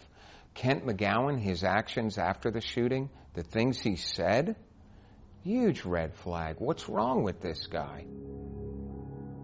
Some colleague officers reported another troubling detail of McGowan's post-incident behaviour. He had asked for the casings of the bullets that he'd fired when the autopsy was complete. And then what he requests of the detectives, the trophy, he actually asks for the shell casings from his shooting scene so he can use them on display. Who would do such a thing? It's twisted. It's scary to think that you have a law enforcement officer that would be out on the street that would want to, almost as if it's a World War II ace, where they put markings for every person they shot down. It's very disturbing as a fellow law enforcement officer that Kent McGowan would actually look at this as a trophy, the killing of a human being as a trophy. Most murders involve killers who know their victims. More often than not, they're over relationship issues or money. As detectives evaluate evidence, they speak of breakthrough moments, the realization from one fact which emerges that a killer has made a mistake. From the moment that Kent McGowan began to brag about his exemplary behaviour in protecting his fellow officers from the dangerous Susan White, his version of events began to unravel. Susan White was on nobody's radar as a gun runner. Apparently there's this big gun cartel in this affluent suburb of Houston. It's a woman. She seems like a regular mum. Being that this neighborhood had little to no crime, most people would think is a great thing. But if you have a young officer that is trying to be this superhero, in their own mind, they can create a fantasy that's just not there. The kid at the corner street smoking a joint, that's a huge major drug trafficker attached to a cartel. Somebody is speeding, that's a possible stolen car for them. So they take what some would consider minor or non-violent offenses and they really blow it up. Now, if you take Kent McGowan's situation, you're talking about a sale of a gun, a handgun. And a sale of one single handgun suddenly becomes a big gun-running, organized crime, mafia-type scenario. And then the reason McGowan had given for needing an arrest warrant began to crumble. Michael Schaefer's mother, Jeannie Jakes, 165 miles away in Austin, Texas, did confirm that the couple had spoken in general about the trouble that their sons had caused, and that Michael might be better served not becoming a police informant. But this was not a heated conversation between adversaries. Jason's mom calls Michael's mom. No different than two kids who get in a fight in a schoolyard and parents are going to talk to each other. I take it as a conversation in generalities, not a specific threat. So you have two grown women talking to each other, and Jason's mom reaches out and says, you know what? What is Michael crazy getting mixed up with this guy? I mean, you know, in the real world, people can get hurt. People have even died from doing stuff like that. If Deputy McGowan had simply told me that Susan White made a phone call to someone in another city and said, informants in Houston don't live long, that by itself would have been completely insufficient for me to draft a warrant for him. No judge would have signed it. No prosecutor would have accepted a charge against her. As for the suggestion that Uzi's submachine guns were part of that night's story, it simply wasn't true. As Kent McGowan gave evidence to investigators, replaying events for them to assess what had happened, something else emerged. McGowan knew Susan White before that night's events, and she knew him well enough to be frightened that he was outside the door. So you can get McGowan away from my house. Get McGowan away from my house. I want him out of my yard, off my property. A transcript was prepared of what Susan White had said, and soon it was confirmed she and McGowan had history. I filed several complaints and I need some help immediately. Susan White says she first encountered Kent McGowan because he kept pulling her over for speeding tickets. She says what he was really doing was hitting on her. Perhaps McGowan felt that sort of behaviour was a perk of wearing the uniform. Kent McGowan is somebody that isn't going to sit real well with the term no. And so when he's out in that neighborhood, he's wearing that uniform. And there's a couple of things you need to remind yourself when you're a young cop. Are you really that good looking? Suddenly you're wearing that uniform, you have all kinds of ladies and people hitting on you. Go back in plain clothes. You're really probably not that good looking. And are you really that smart? People twice your age now are asking you advice. You haven't been on earth that long to be that wise. But that uniform brings a lot of that. But that also sometimes can give a false sense of confidence. And I believe Kent fell into that category. And he had this single, beautiful, good-looking lady. Certainly why would she spurn his advances? When she says no, that's maybe perhaps her way of flirting with him. So because Kent McGowan couldn't accept the word no, or didn't have enough common sense to see that she wasn't interested, he kept pursuing her and pursuing her.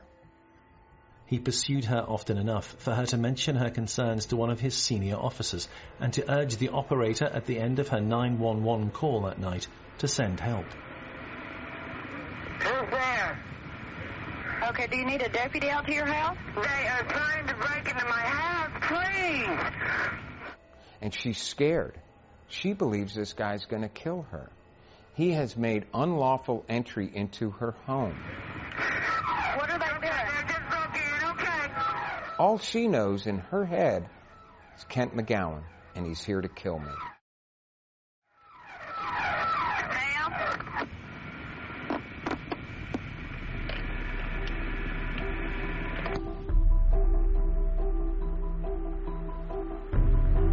Just days after the shooting of Susan White in an apparent justifiable act of self-defense, Kent McGowen had become a murder suspect. There were anomalies in his story. He had claimed the involvement of an Uzi submachine gun in his inquiries. Not true. To get an arrest warrant, he had claimed Susan White had suggested his informant might get killed. That claim appeared fanciful at best. And a big mistake made in his version of events. He had not told the district attorney that Susan White knew McGowen and had complained about him harassing her. Several complaints and I need some help immediately. McGowen denies that he knew Susan White, though he accepts she may have known him. Well, you know what? Maybe she was stalking me. I've been asked that. What was true? Was Officer Joseph Kent McGowen a hero cop or a killer in a uniform? And if so, what was the mistake that would uncover him?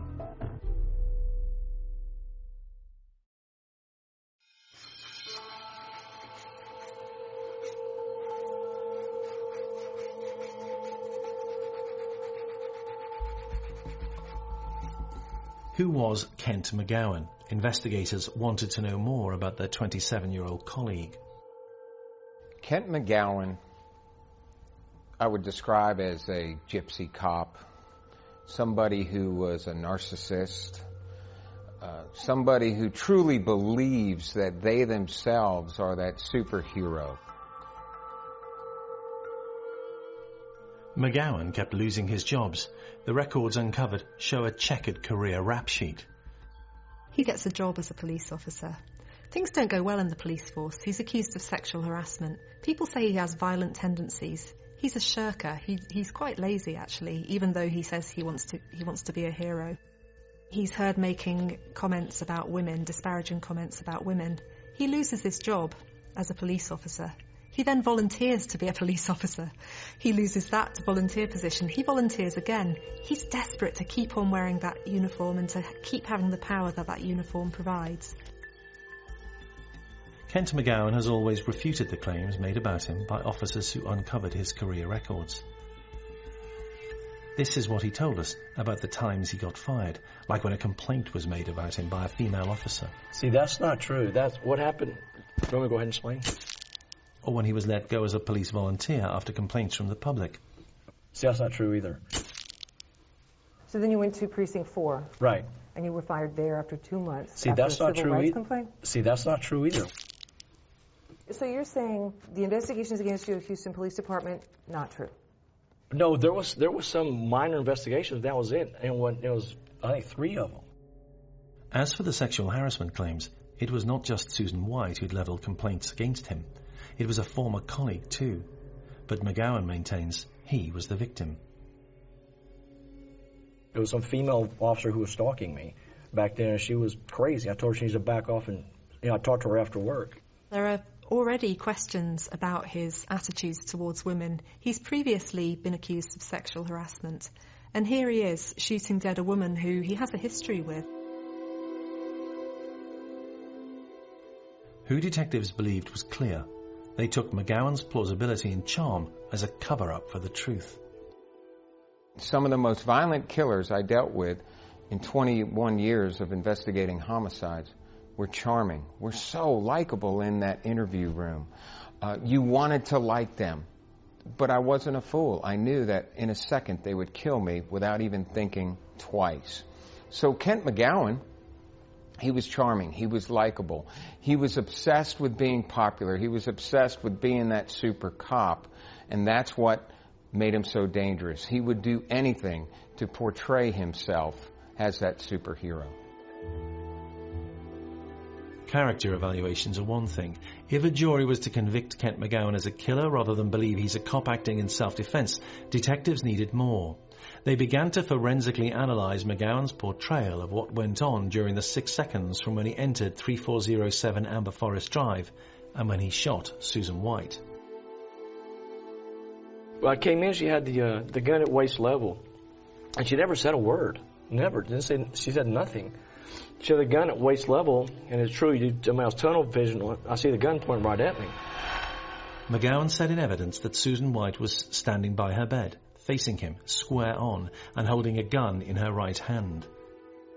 So I said, drop the gun, drop the gun. She was facing you square on. Yeah, well, at first she was. Yeah, she was like this. She had it like this, pointed right at me. I said, drop the gun, drop the gun. And when I said the second time, she comes up and she points the gun. We're at the proverbial Mexican standoff, and I saw she had the weapon index. Her finger was not on the trigger. Her finger was not on the trigger at that point. And that's what I was watching. The trigger, I knew if she touches the trigger, I'm going to have to shoot her. I told her a third time. I see her put her finger on the trigger, and I hollered a third time, drop the gun. Well, I see her squeezing the trigger, and I fired 3 rounds, and she falls.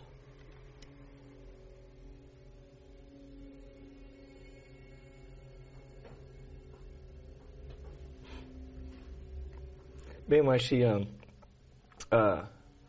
she falls face down, and then Morong went underneath me and jumped on top of her. Because we didn't know if she'd been hit or not. I mean, the room's full of smoke, the alarm's going off, and I'm going on the radio calling for a supervisor and an ambulance. Well, first we run up to her, and she was on her left side, and the gun was still in her right hand. The gun was still in Susan's right hand. There's a big problem for Officer McGowan at this point in his evidence. Susan was a lefty. I venture to say that Kent McGowan didn't know that. But Susan White was left-handed. Why would she be holding her gun in her right hand? And if you're lefty, you're going to have, if you were to follow Deputy McGowan's story, you would have the gun in your primary hand. For the most part, you would have it in your left hand. When you look at the angle of the bullets, the wounds on her body, it doesn't match the scenario of somebody holding a gun in their right hand. So right there, when you do the physical autopsy on someone, that also is a roadmap of what happened. So an autopsy is done on Susan, and the angle of the bullet, the location of the wounds, they do not match whatsoever the scenario of Susan holding a gun in her right hand. The angle of the bullet and the location of Susan White's injuries did not support McGowan's statements. If she was standing square onto McGowan, his shots should have entered her body in a direct, straight trajectory.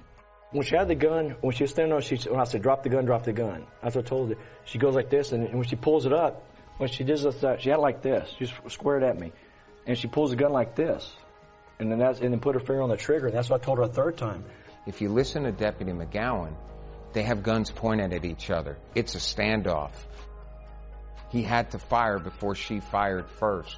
And the guns were leveled right directly at each other.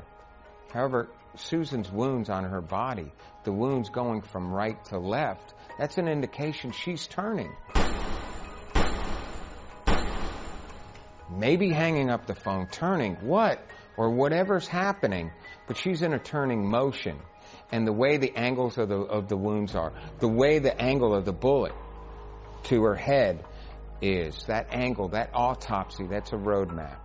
When they do the bullet analysis, what they find is that the bullets, there's strong evidence the bullets entered the side of her face and the side of her body. That's completely at odds with what McGowan is saying.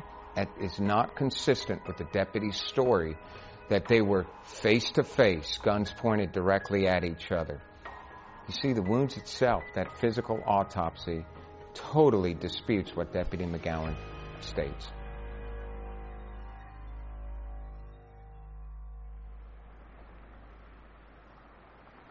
District Attorney Jim Mount was part of the system that issued the arrest warrant, so allowing McGowan the chance to shoot dead Susan White. Now, what I believe happened is that I was giving him permission to go into her house and kill her. He is now certain that he would have found a way to kill her, with or without the cover of a warrant. Nevertheless, that night would have been different if Officer McGowan had not had this crucial piece of paper. Clearly, he wanted to be able to arrest her, to go into her house, have a legal basis to go into her house. And that's what I provided him, and what a judge provided him. That's why I say if a guy like Kent McGowan wants to kill you, he's going to kill you. He just managed to do it under the color of law. Did they find himself as police? Yeah. But I was in my bedroom sleeping, and there was somebody, they were looking through my window. They said, "This is the police." Who's breaking into your house? I don't know. They say they are detectives. I have been threatened by one of them. How many is there? I don't know. They please. What are they doing? They're just looking. Okay. Ma'am? Kent McGowen was his own worst enemy. Loose lips sink ships. He wanted to be that super cop, so he brags about what he does. He perhaps fabricates in his own mind, creating this huge scenario of what took place in the shooting and the gun running, how he got this really bad person, and he's this super cop. The fact of the trophy bullets raised suspicion more than what an autopsy would do. So now you have an autopsy where the initial investigators are at the scene. They're observing his behavior. They hear about some of the comments he makes. Bells and whistles start going off. Now they look at the autopsy. They are comparing the trajectory of the bullets on Susan's body to the statement that Kent McGowen makes, which causes them to go back and look at the affidavit. Wait a minute. This affidavit says a whole bunch of stuff, and the scene is not telling us that. This is just a homeowner, perhaps with a gun in their own house like so many other Texans or Houstonians have. This is not some major gun runner.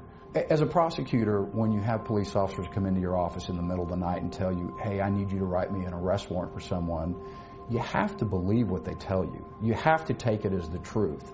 Otherwise, the system grinds to a halt.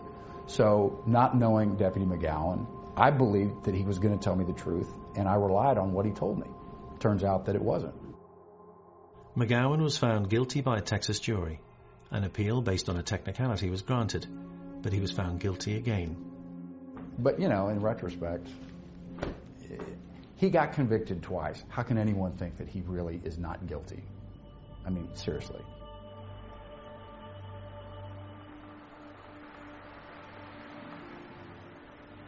So what was the key turning point that led to the charges of murder levelled against Kent McGowen? What was the killer's mistake? For Brian Harris, it was not a what, but a who. Kent McGowen himself. Kent McGowen's biggest mistake was thinking that he had the character and the ability to wear the badge on his chest. That man never should have been a law enforcement officer. With 20/20 hindsight, it's pretty clear to me that this is a guy who probably should never have been a police officer, should never have been in a position to run an arrest warrant on someone who he apparently had a personal grudge against. When you wear that badge, you represent. That's why it's called a shield. It's a shield to protect others. It's a shield of honor. It's a shield of integrity.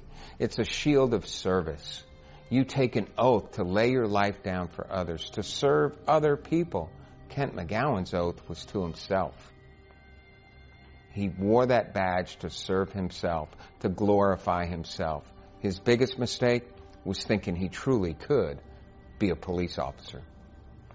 He was a crook with a badge, is how I look at it.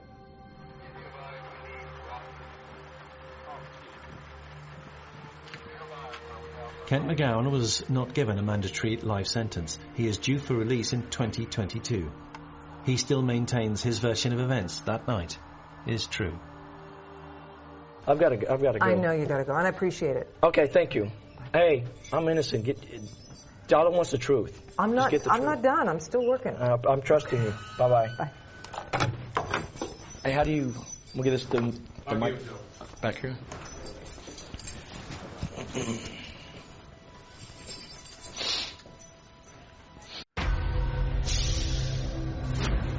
Willie Inmon is a 21-year-old who liked to practice shooting on his down-at-heel family ranch deep in the Arizona countryside.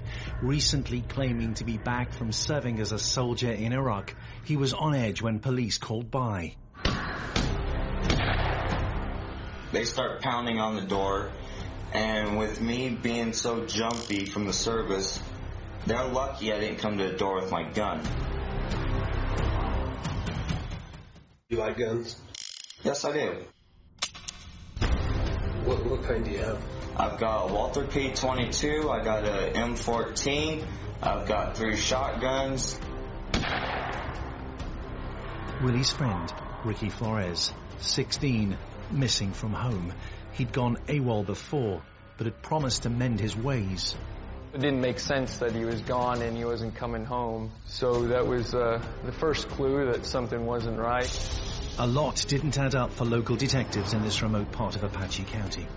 We both had the same feeling that Ricky was hurt or that he was dead. I knew it wasn't good. He didn't hang out with the best crowd of people. Nick Flores' brother Ricky hung out with Willie Inmon, the guy with a hurt trigger. One day, Inmon walked into a police station and started talking. Did detectives have a killer in custody? And was he responsible for the murder of 2 other men? I didn't suspect any foul play or anything. There was a little bit of blood that was outside of his mouth and some blood pooled up in his left ear. We know that, if you've done something bad, the worst thing in the world is for you to have to carry it the rest of your life. The rules of engagement were in place. Cop seeking the truth. Killer, a skilled liar. If I was to do such atrocity, I could be out there getting rid of it and you would never know. Detectives gather evidence until a picture of a suspect emerges. Which piece of the puzzle will reveal Willie Inmon as guilty of murder? What would be the killer's mistake?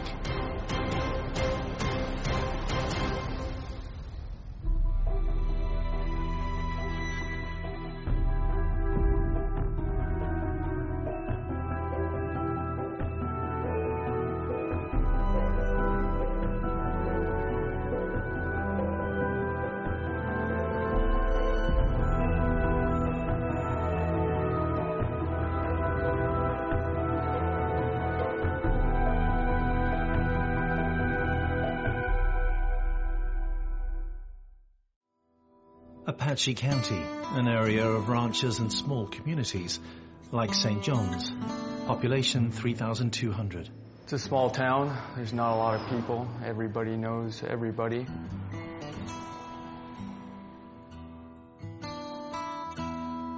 It's a good place to live if you don't like a lot of company. But unfortunately, bad things happen everywhere, and just happened to be to my family here in St. John's, Arizona.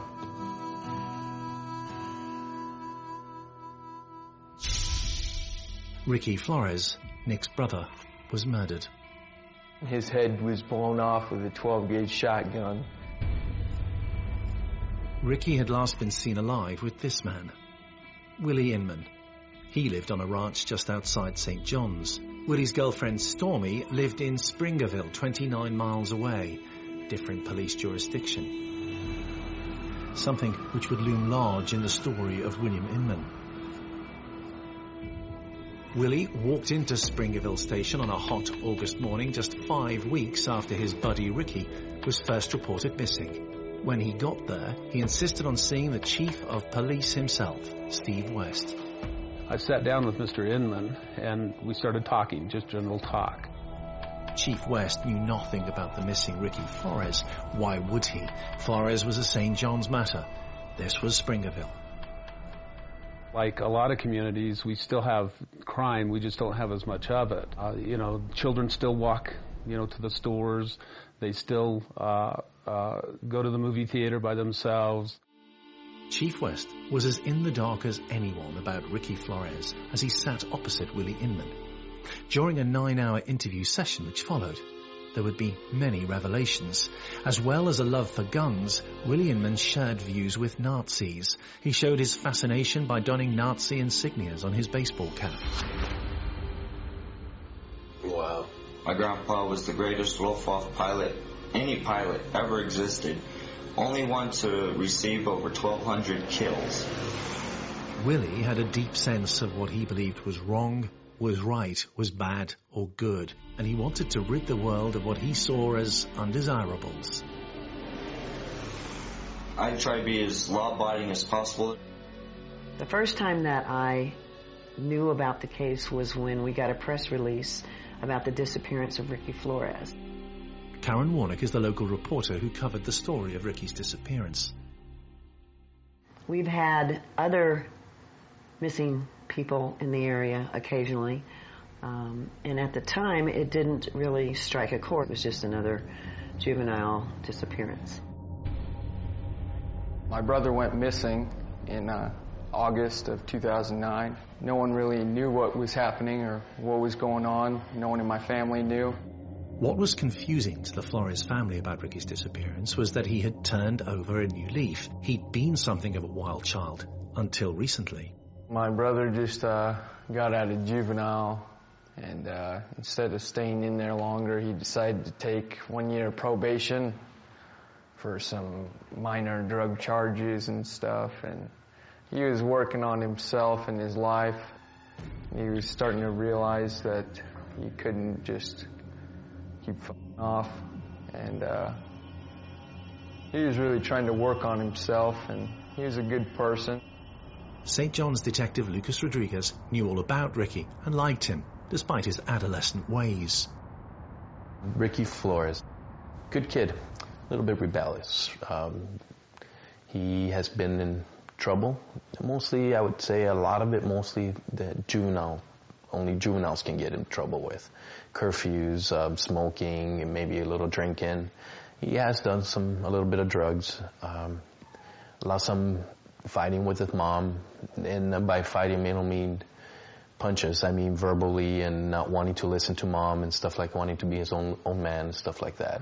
And he decided that, enough was enough, and told my mom that he wanted counseling and he wanted to just do some programs to help him through it. I mean, he's a young kid. He doesn't know what's going on, and he's just trying to have fun.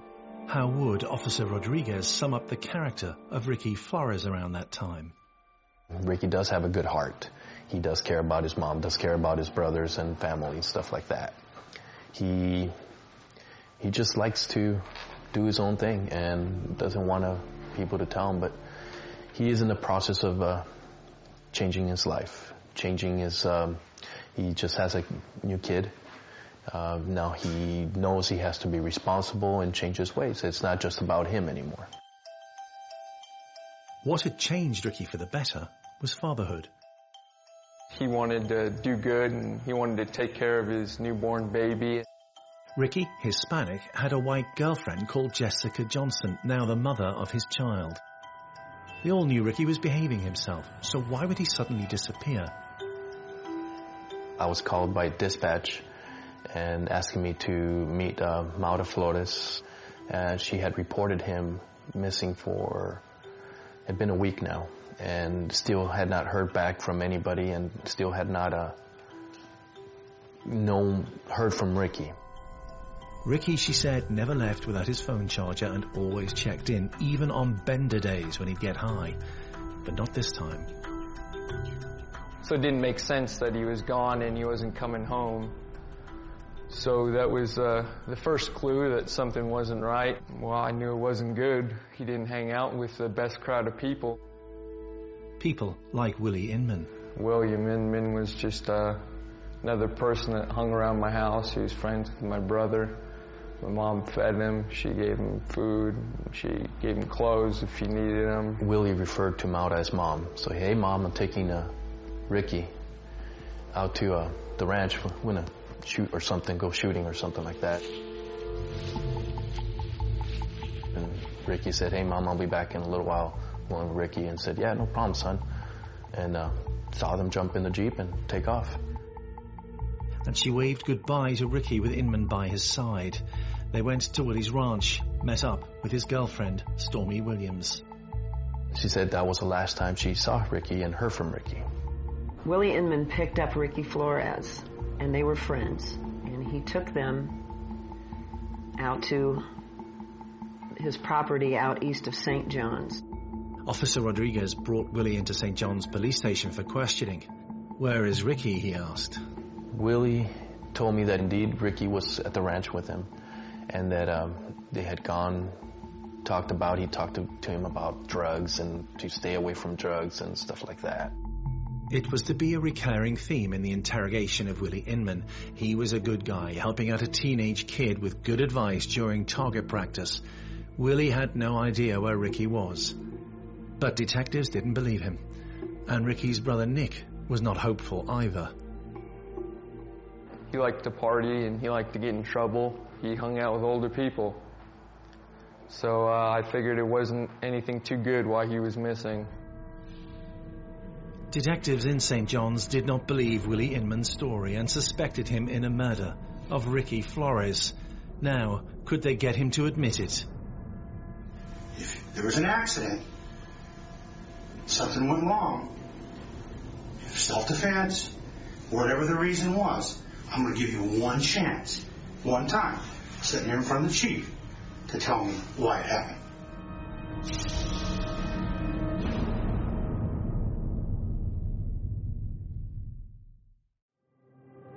Over the days and weeks following the disappearance of Ricky Flores, Officer Lucas Rodriguez was to meet with Willie Inman often. He'd ask the same question. I mean, Willie, come on, tell me where Ricky is. As the interview progressed, I can see a lot of deception signs on Willie. His carotid artery, I've never seen, but his carotid artery was literally bouncing. He started sweating. He started getting hot. He didn't fidgeting. He actually took his shirt off saying it was too hot in there. I was in uniform and it was not hot. I had a vest on and I was comfortable. I just could not get him to tell me what had happened to Ricky. I asked him, I remember asking him if I was going to find Ricky alive. And Willie said he hoped so. It was soon after one such interview that Inman left St. John's police station. He headed over to Springerville to meet up with his girlfriend, Stormy, 18 years older, with educational difficulties. Detective Rodriguez wasn't giving up easily and called on the couple there, along with a colleague, Deputy Morales. Still no answers. We thank Willie and Stormy for talking to us, told them we'll get back in touch with us because we were looking for Ricky. And they said, yeah, no problem. Deputy Morales and I left, and on our way back into town, me and him were talking. We both had the same feeling that Ricky was hurt or that he was dead. As for Willie, he'd grown tired of Lucas Rodriguez and the St. John's Police Department. He headed to the Chief of Police, Steve West, over at Springerville. Help me out, Chief. Get these guys off my back. What St. John's PD is asking you is they're asking you if you know the whereabouts of Ricky. Correct. And what's Ricky's last name? Flores. Flores. Okay, so they're asking you if you know the whereabouts of Ricky Flores. They're saying what? That you were the last one to see him? Correct. Mm-hmm. And that I know something, and they keep pressuring me like I do know something, which if I didn't, I would tell them because I want them off my back. So I'm tired of being harassed. They have no right coming to my girl's house, no right whatsoever. And last time they came here without a sheriff escort. They came in their St. John's police car out of jurisdiction. And they've broken the law. They searched her next door neighbor's house, and which... This is Stormy's next door neighbor's house? Yeah, correct. Which they had no right being in his yard. Willie Inman had made a big mistake. He believed one of the police forces in Apache County would not support another in a missing person inquiry which was increasingly feeling like a murder investigation. Normally it's for a chief of police not to get involved in a case. Is kind of rare, but since he had already struck a rapport with Willie, we allowed Steve to continue talking to Willie. Still, no one knew where Ricky Flores was. But if he had been murdered by Inman, investigators needed to find a body, establish motive and method. That last part would prove straightforward. Inman was a trained gunman whose best friends were the guns that he fired out on his ranch. When you were in the military, were you ever dispatched overseas? Yes, sir. Oh, is that right? Where did you fight? Iraq. Oh, did you? Yes, sir. Where was the first place you were deployed over there? First place was Fallujah. Uh-huh. And then from there we moved downwards, and then it was the sniper rally I mainly was on, which was a 6-mile stretch between the Green Zone and Baghdad Airport. Steve West was employing a softly approach and was getting results. Inmon had almost certainly revealed how he had killed Ricky Flores, by shooting him. But if he had, what was his motive? It was really strange because Mr. Inmon, he had this affinity, number one, as far as being calm, to why he was there. He didn't seem upset about that at all. But the other thing was he had this affinity to talk about Nazism. And the way he did that is he did the Nazism, and the way it come out was on his baseball cap, he had some Nazi insignias, some little medals on there. Inmon, who cherished his German heritage, claimed that his grandfather was a crack Luftwaffe pilot who'd fought a just war. The final solution. And seriously, I totally understand going after the Jews for bankrupting our country and trying to steal the world and everything they do and believe in, and we needed our money back. And as Chief West sweet-talked Willie, Officer Rodriguez was listening to a different story. He'd asked Willie's girlfriend Stormy to call by Springerville police station. Her arrival was the turning point in the investigation. She'd been with Willie when he had returned to his ranch with Ricky. It was decided to tell Stormy that Willie had confessed to the homicide. Stormy actually started talking and said yes, they had killed Ricky, and went into detail on how they had killed him and how they had taken him back to town and how they had buried him. Until the moment that Inmon entered Springerfield Station, he had revealed no mistakes in the murder of Ricky Flores. Now he was regretting ever asking Chief West for protection from those St. John's cops who'd stepped out of line. It had resulted in his girlfriend giving them both away. What had happened down on the ranch? Just tell us what happened, Willie. That's the biggest thing. Run us through it. Oh my God. Well, I mean, stuff happens. We know that. Yes, and I'm telling you, I did not want to kill the kid. It was not murder. I can tell you that much. Okay. Oh God, I can't believe this. Just tell us. Well, that's okay. Yeah, just tell us the story. Inmon claimed that he and Ricky had got into an argument whilst at target practice on Inman's ranch. But Ricky had fired first. This ended up as self-defense. Something happened. We finally got him to admit that he indeed did shoot this kid. Now, the way he said he shot him was this. He said they were both out at the site east of St. John's, and that they were out there and they were target practicing. And they started shooting cans and whatnot, and Ricky wanted to shoot the rifle, and so he let him shoot the rifle, and Mr. Inmon said that he was standing by his car, and a bullet hit the window next to him. He said that he took that as an aggressive move, and he got his rifle and started firing at Ricky. He shot at me, I shot back. Willie did disclose that the homicide had actually occurred at his ranch. I believe he shot him in the head.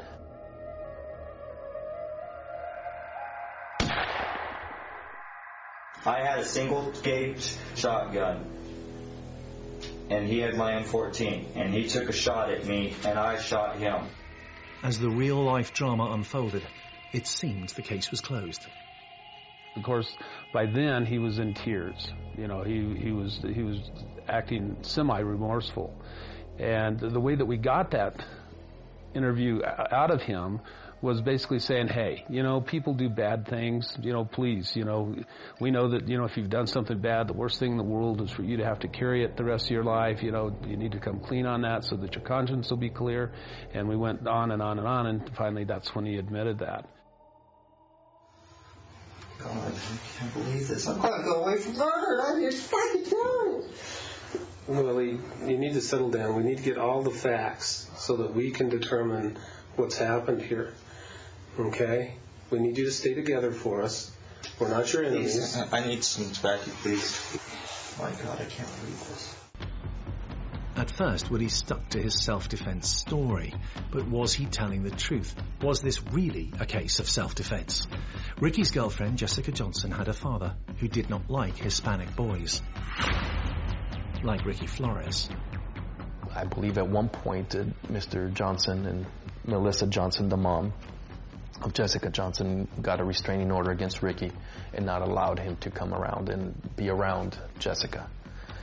Well, it didn't matter because Jessica loved Ricky and she would sneak out of the house as well and go meet with him and vice versa. And Jessica had just recently given birth to a child, which belonged to Ricky. It was even rumored that Jeff Johnson, Jessica's dad, was connected to a white supremacist group, one that Willie was all too afraid of. I'm dead either way. If he goes down, there's too many out there. They are too smart. They will find me. They will kill me. What other damaging evidence which might implicate others would emerge from the interview room? Was Willie Inmon a hired gun working for a racist?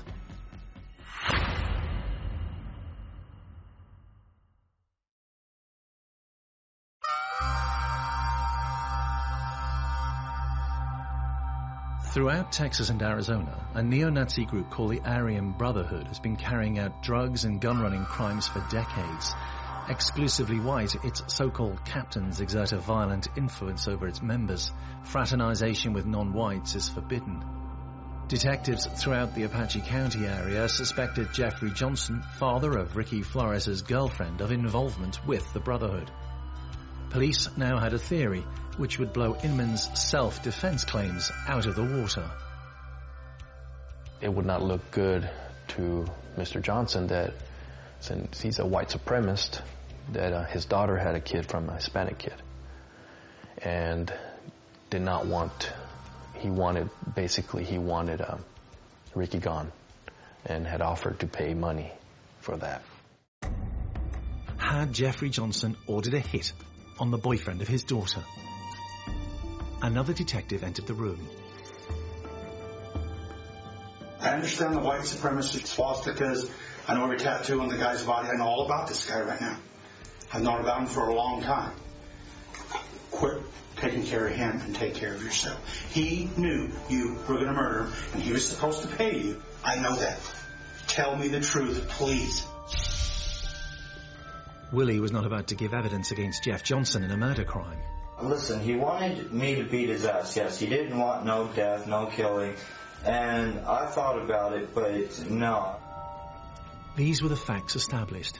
After the murder of Ricky, Inman and Stormy Williams drove at speed from his ranch into St. John's and headed straight for Jeffrey Johnson's house. He drove his body through the town of St. John's to Jeffrey Johnson's house.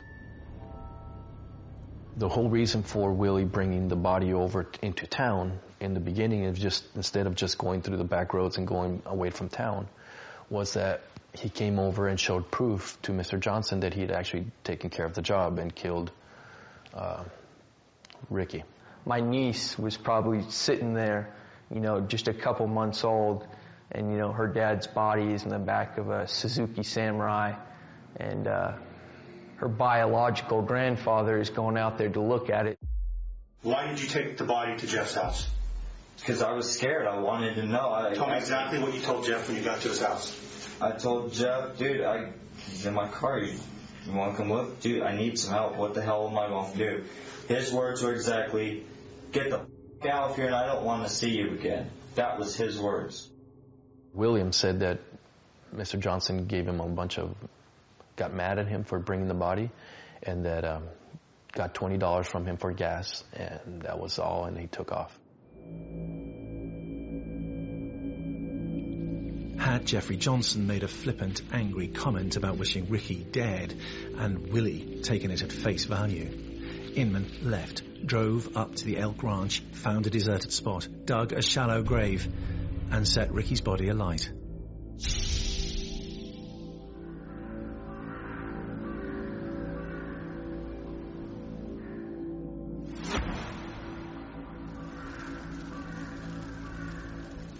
Storm E. Williams told detectives enough for them to find it.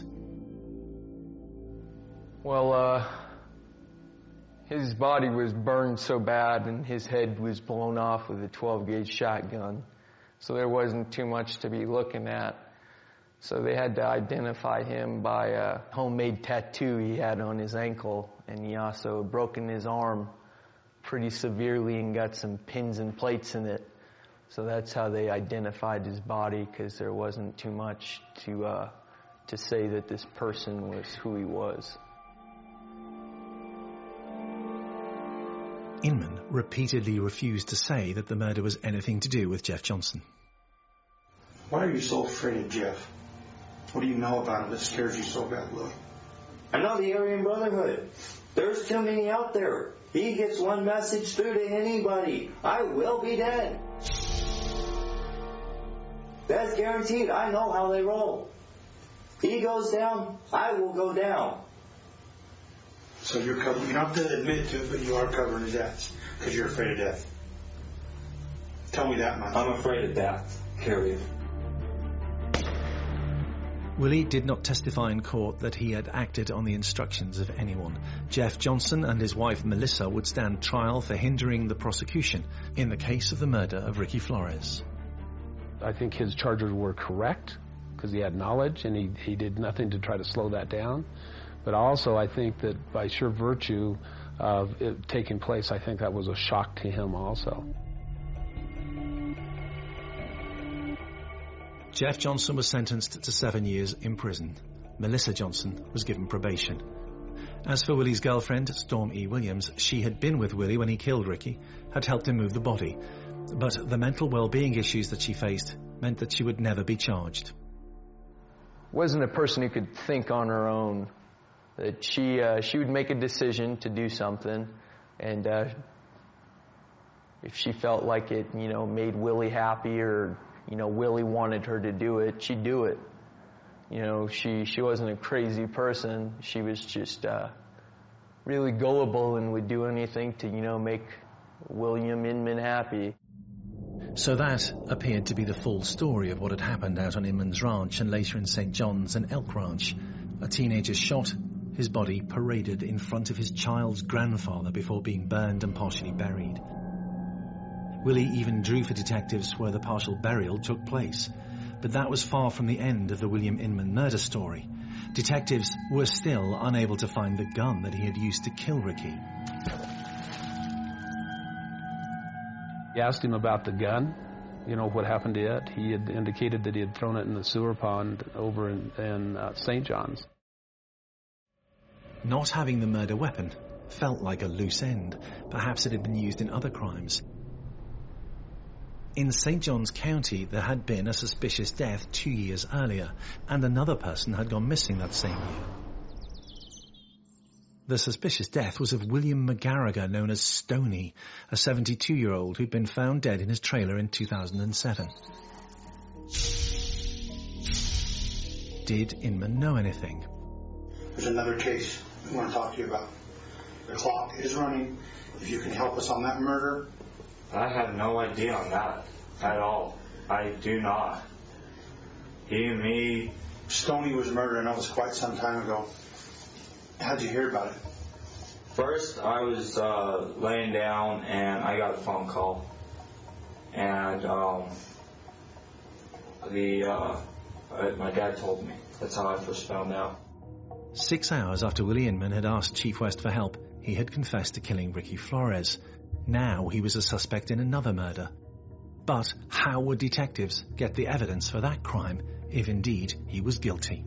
God, I can't believe this. I'm going to go away from murder. I just fucking tried. What else had happened in the William Inmon story? Stoney McGarriger was a loner who lived out in the woods near St. John's. His ranch was right next door to Ricky's. Real estate salesman Louis Leroux helped buy the property for him. Stoney, I met him when he first came up to St. John's. He was a character, and he didn't trust a whole lot of people. And if you betrayed his trust, then, all hell broke loose. And And you made him mad. He'd get in your face. He'd go nose to nose with you, and he'd scream at you and make. Oh gosh, he was dramatic, but he was a character, and he was a caring type of character once you were in his inner circle. Unpopular with many, Stoney McGarrigle had faced some difficult times. He'd lost his wife and a young son in a tragic accident. As a result, he was depressed and an alcoholic by 2007. He mentioned suicide to his friend Louis on numerous occasions, said he was drinking himself to death. He would not touch a $50 bill because when he lost his wife and his 2 sons many years earlier, he had been hoarding money and all he had was $50 bills. And so that freaked him out. He wouldn't accept it for payment. He wouldn't carry it. Stoney, mistrusting of the bank, hoarded money in his home. People, including William Inmon, knew all about that. One day in 2007, Louis LaRue was to be plunged into a drama all of his own. I had been out of town during that day. I'd been up in Pine Top, and a couple of people had contacted me and say, hey, we've been needing to get a hold of Stoney. He's not responding. He's not getting back with us. We're concerned about him. Louis headed out to the ranch. So I went in there and I found him. He was laying on his right side like he always slept, with his arm up above the blanket. And then when I got over to him, he was kind of gray color and cold and stiff. Realized he was dead. Not expecting anybody to be murdered. Nobody had been murdered in St. John's in decades and decades. The real estate salesman was in for a shock. Stoney McGarrigle was shot in his bed while he was sleeping. He had been murdered and been shot, and the homicide had gone unsolved since 2007. Detectives knew Inmon was a neighbor of McGarrigle. When still talking after the Flores revelations, one officer threw out a question. Back to the Stoney deal. You don't know anything about that? No, sir. Help yourself out.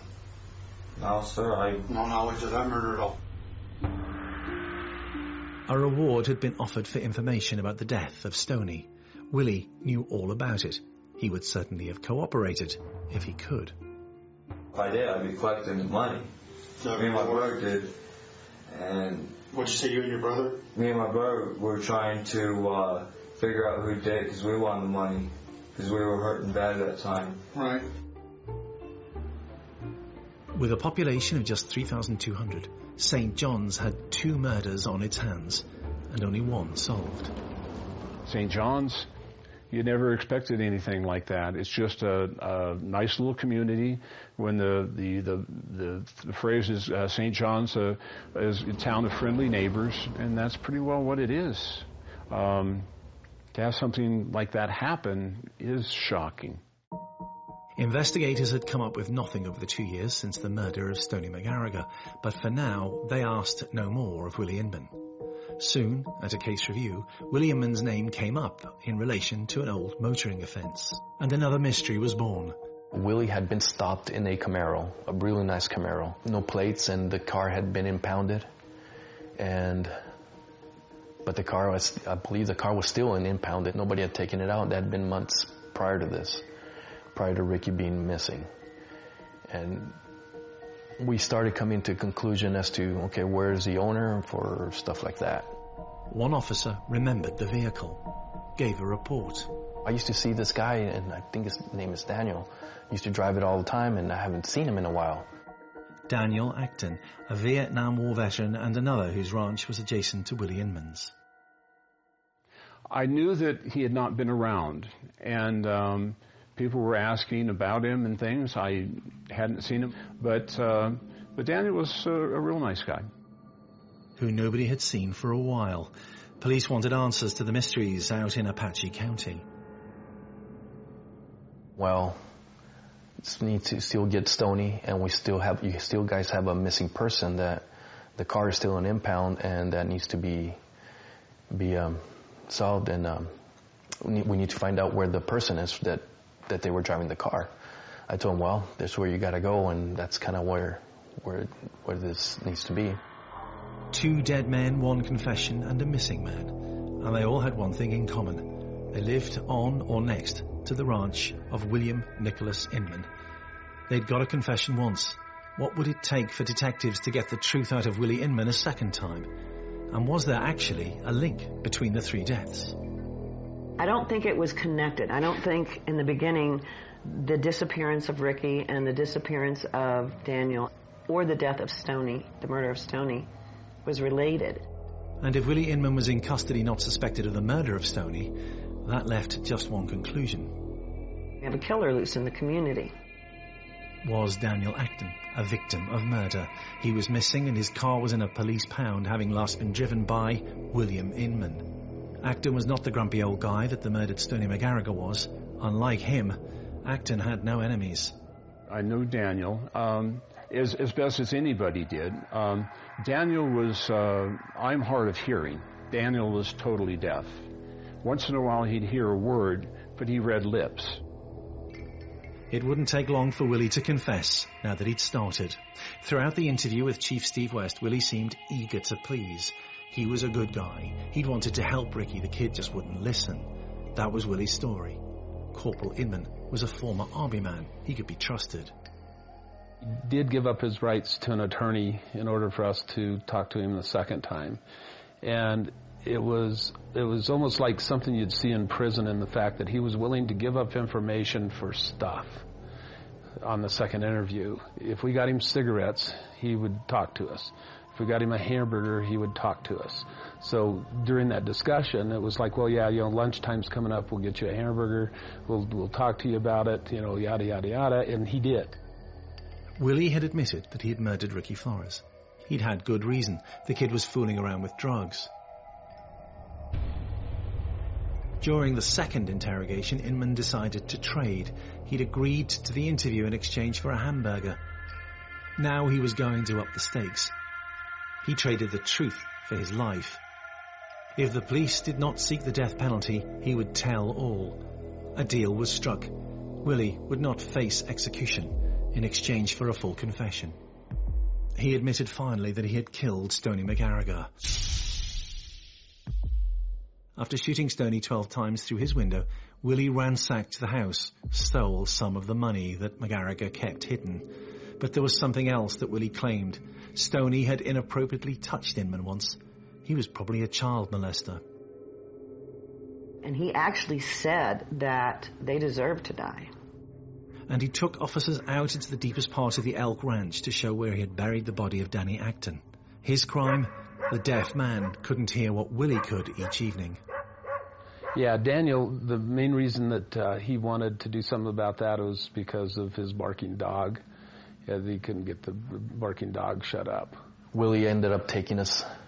I remember going with Willie. He agreed that it was okay for me to go and follow him as he took us to the ranch where he had killed Ricky. He took us to the place where Daniel Aikman had been killed, and then he took us to where Stoney had been killed and how he killed Stoney.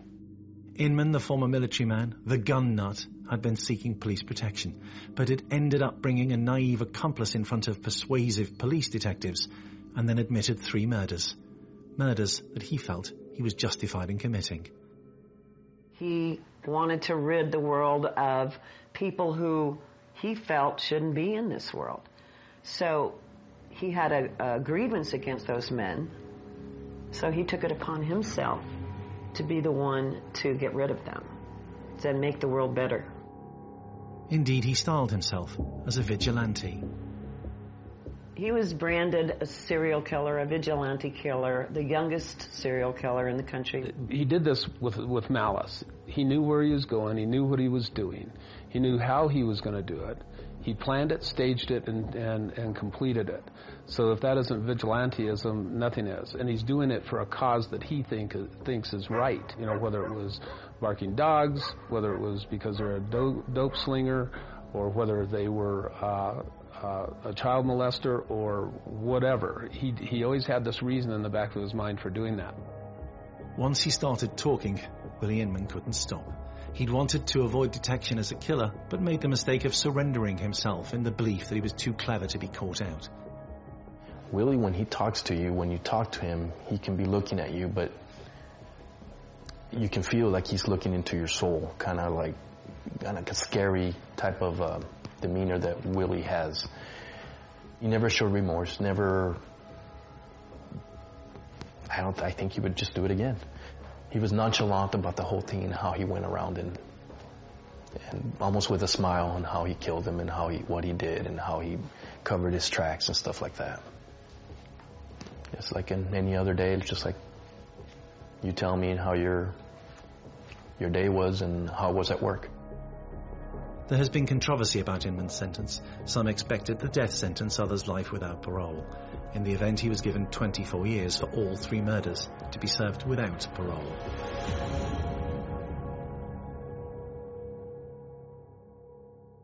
He's suffering in prison, and he's living with what he did all the rest of his days that he's there.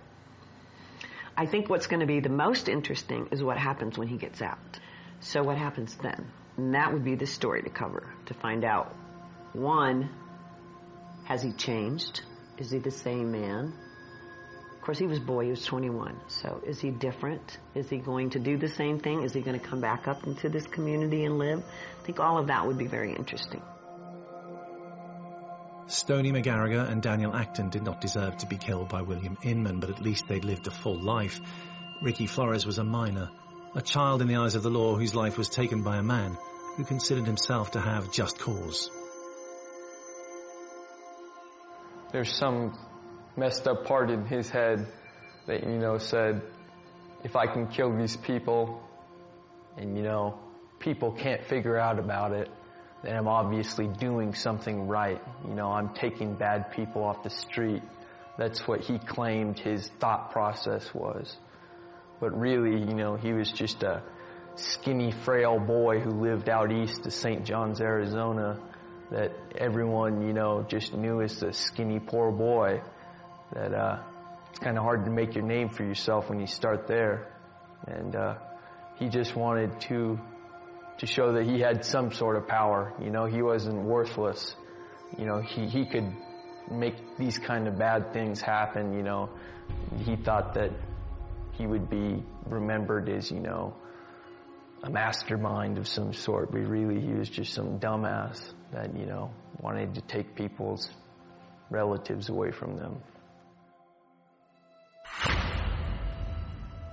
William Nicholas Inmon will be released from prison in 2035.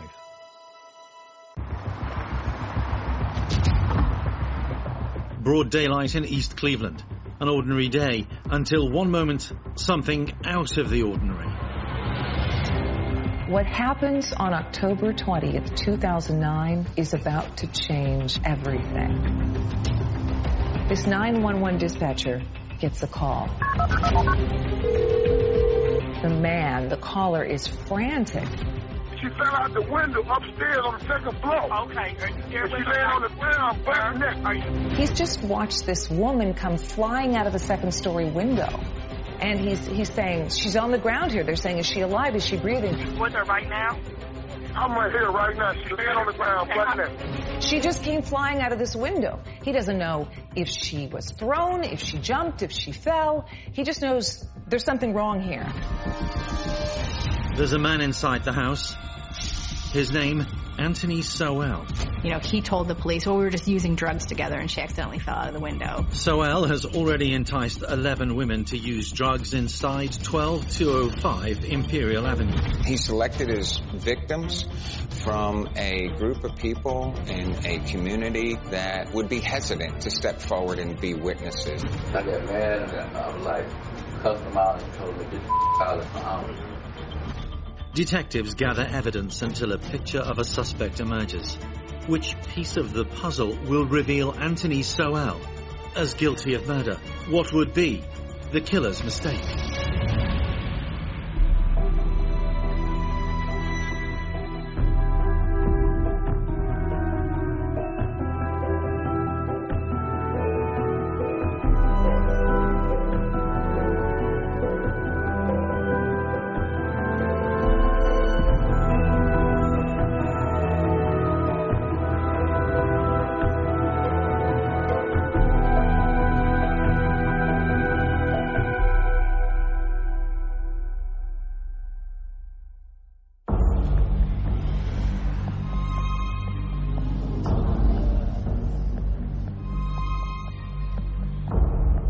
There is a gap between buildings in East Cleveland where once stood number 12205 Imperial Avenue.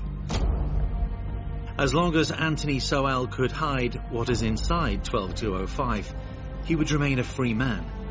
Because inside, he's hiding grim secrets. In one room, the decomposing bodies of 2 women. In another, a further 3. And outside in his yard, yet more. What is known about the man who had frightened a woman so much that she threw herself from the 2nd story of 12205 Imperial rather than stay a second longer? A man who would spend hours being interrogated by police and who seemed at ease throughout as he proudly discussed his 4 grandchildren. You have 4? You have 4. They call you Papa or Grandpa? Oh. Yeah? And you love that, don't you? No. You do. It's okay, no. But that's everybody calling me that. Yeah, that's the love for them. So I know that you probably be skinning and grinning. Yeah. Don't you? You don't be grinning when they be coming up to you? Anthony Sowell seemed happy in police company, happy in the company of everyone. Many times when somebody is arrested, you hear their neighbors say, they were so quiet. I never knew there was anything wrong. I didn't think that they were capable of such a crime. I can't believe that that is my neighbor that did that. And that's what makes them so effective, is that they can blend in. He really had this kind of outward appearance to the neighborhood where he would hold barbecues and chat with people. They didn't really suspect him of doing anything like this. He could snap. People had seen him lose his temper. So it's kind of these 2 personalities that people would describe seeing. You know, he had at least 1 or 2 girlfriends at the time that we were able to hear from afterwards who talked about, you know, the long conversations they would have and how, you know, kind and introspective he could be. But then he could also be very violent if someone disagreed with him or didn't say the right things. But a killer, not Tony Sowell, the party guy. There is no sign, no neon sign on anybody that says I'm a serial killer, I kill for a living. There is no sign at the intersection that you often see people hold, I will work for food. They're not holding signs that say I will kill for pleasure. Anthony Sowell's killing story begins to be uncovered with a 911 call. She looked like she around about 40. About 40? All right. Yeah. Is she conscious? She can't get up, though. But she is awake, right? Look, I ain't even trying to go near her. I gave her my T-shirt to put on. Is she awake? She kind of awake and going in and out. Breathing? Yeah. And which window did she fall out? The first or the second? Oh, floor? no. Was it less than 6 feet or more than 6 feet? The second, yeah, 12, 15 All right. feet. All right. There we go. And it happened just now, correct? Yeah. The call had been made in a neighborhood of East Cleveland where violence was not uncommon. In fact, a year ago, another woman had fled from 12205. December 2008, a woman in the neighborhood named Gladys Wade frantically flags down a police car. She tells the officers that she was attacked. She's got scratches on her neck. She's got a deep gash in her right thumb. And she says what happened is Anthony Sowell asked her if she wanted to go drink beers with him. And when she said no, he punched her in the face, knocked her out, and dragged her into his house, where he proceeded to choke her and tried to rip off her clothes. She said he had just this evil look in his face. She said it was like the eyes of the devil were glowing, and she said she fought back and tried to scratch his eyeballs out. Police visit the owner of 12205 Imperial, where the attack had taken place, and hear a different story from Anthony Sowell. Gladys had hit him, he said. The officers decide this is a domestic. They don't want to get involved, and they want to quickly get out of the house. It is littered with trash and smells very badly. They smell this horrible stench, but they see trash everywhere. It's just a pit. They wanted to get away from the neighborhood, too. Mount Pleasant. The name Mount Pleasant at that time really was almost cruelly ironic, because the neighborhood by then had really hit the skids. There was a lot of poverty. 1 in 5 houses was up for foreclosure. There was a lot of crime. This was a rough neighborhood. A lot of the residents of the area had fallen victim to the crack epidemic of the time, and a lot of those people were women. And so they would roam the streets, searching for their next hit, and that made them easy prey for ruthless predators like Anthony Sowell. Not that he was considered a predator. As likable as he appeared to be to some, not many did actually know much about Anthony Sowell. You know, he wasn't a person that everybody immediately had a specific memory of, but he was kind of always in the background, maybe a little bit socially awkward. Sowell was an ex-serviceman. He'd been a model Marine. Maybe the stringent rules in the military were good for him for a while. I know that he was able to, you know, cope in the military, do his job. He listened, he followed orders, directions, never really got in a lot of trouble. He would later tell probing detectives of his pride at his record. How long were you in the service? 7 years. 7 years? He'd done a 7-year tour of duty, and from everything that we know, he did well. He was a good serviceman. You realistic? You like you've been in the Marine Corps? I was good out there. In 1989, 4 years after leaving the military, it all begins to go wrong. When he gets out, he starts having problems. He breaks up with his girlfriend, he stops going to work, and he loses his job, and then he turns to drinking pretty heavily. He's pretty much drinking all day. Beer was his vice. And things are kind of falling apart for Anthony Sowell. The drunk Sowell would target vulnerable women and entice them back to his place. And then things would get ugly. It wasn't long that he was home before he was actually accused of harming several women. And actually two in kind of close proximity. There was 2 women, both of whom were pregnant, but also, you know, either abusing drugs or hanging out with people who were drinking, that Anthony Sowell was accused of raping. His accuser, a pregnant woman, claims that he wouldn't let her go after she agreed to spend time with him. A woman goes to police and she tells them that Anthony Sowell attacked her inside his home, that he bound and gagged her and raped her. Sowell avoids jail, but not for long. He was never prosecuted for that case because he was actually arrested for another case, another rape, within the same year. And he was prosecuted in that case. He ended up pleading guilty to attempted rape and was given a sentence of up to 15 years in prison. Sowell refuses to plea deal to contest what had happened, and he declines the chance of early release by admitting his guilt. His parole is repeatedly denied. When he gets out, because he's served his entire sentence, he's not on parole. So he's not under police supervision. As a sex offender, he has to register, and police have to verify his address, but that's pretty much it. He's pretty much free and clear. In 2005, Anthony Sowell is released.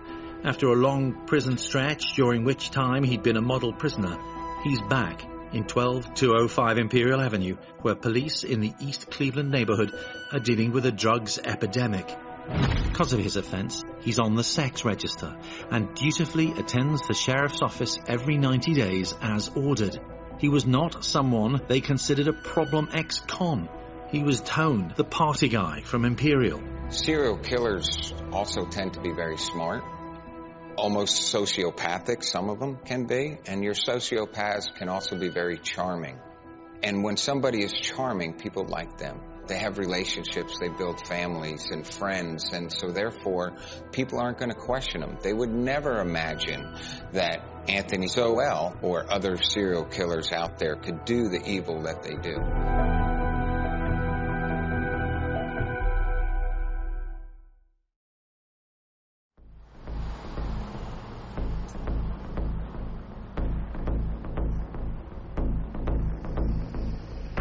By 2007, Tony Sowell was living alone at 12205 Imperial, his parents having passed away.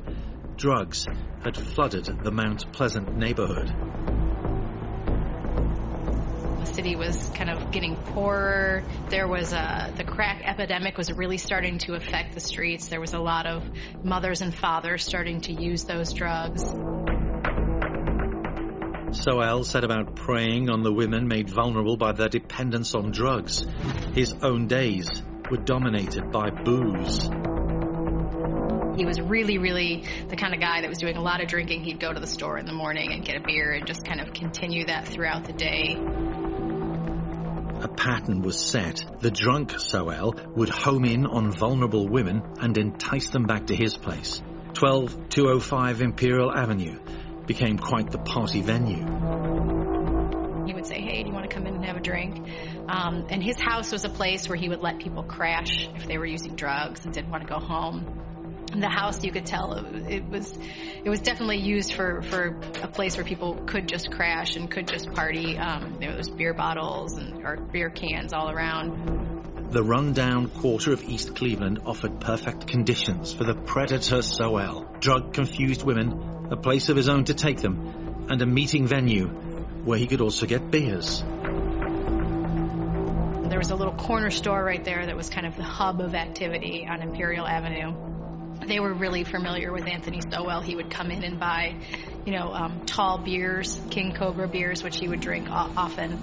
People would come over to the store when they would come to his house, buy beer, party, kind of back and forth.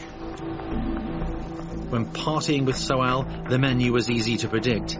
He might help cook up some drugs, and he might follow it up with a 6-pack of beers. Then it would be time for sex, whether the women wanted it or not. Every female that you have brought to the house, have each and every one of them used drugs or using drugs like crack or whatever? Is that one of the reasons why they come to your house? So they can smoke from okay.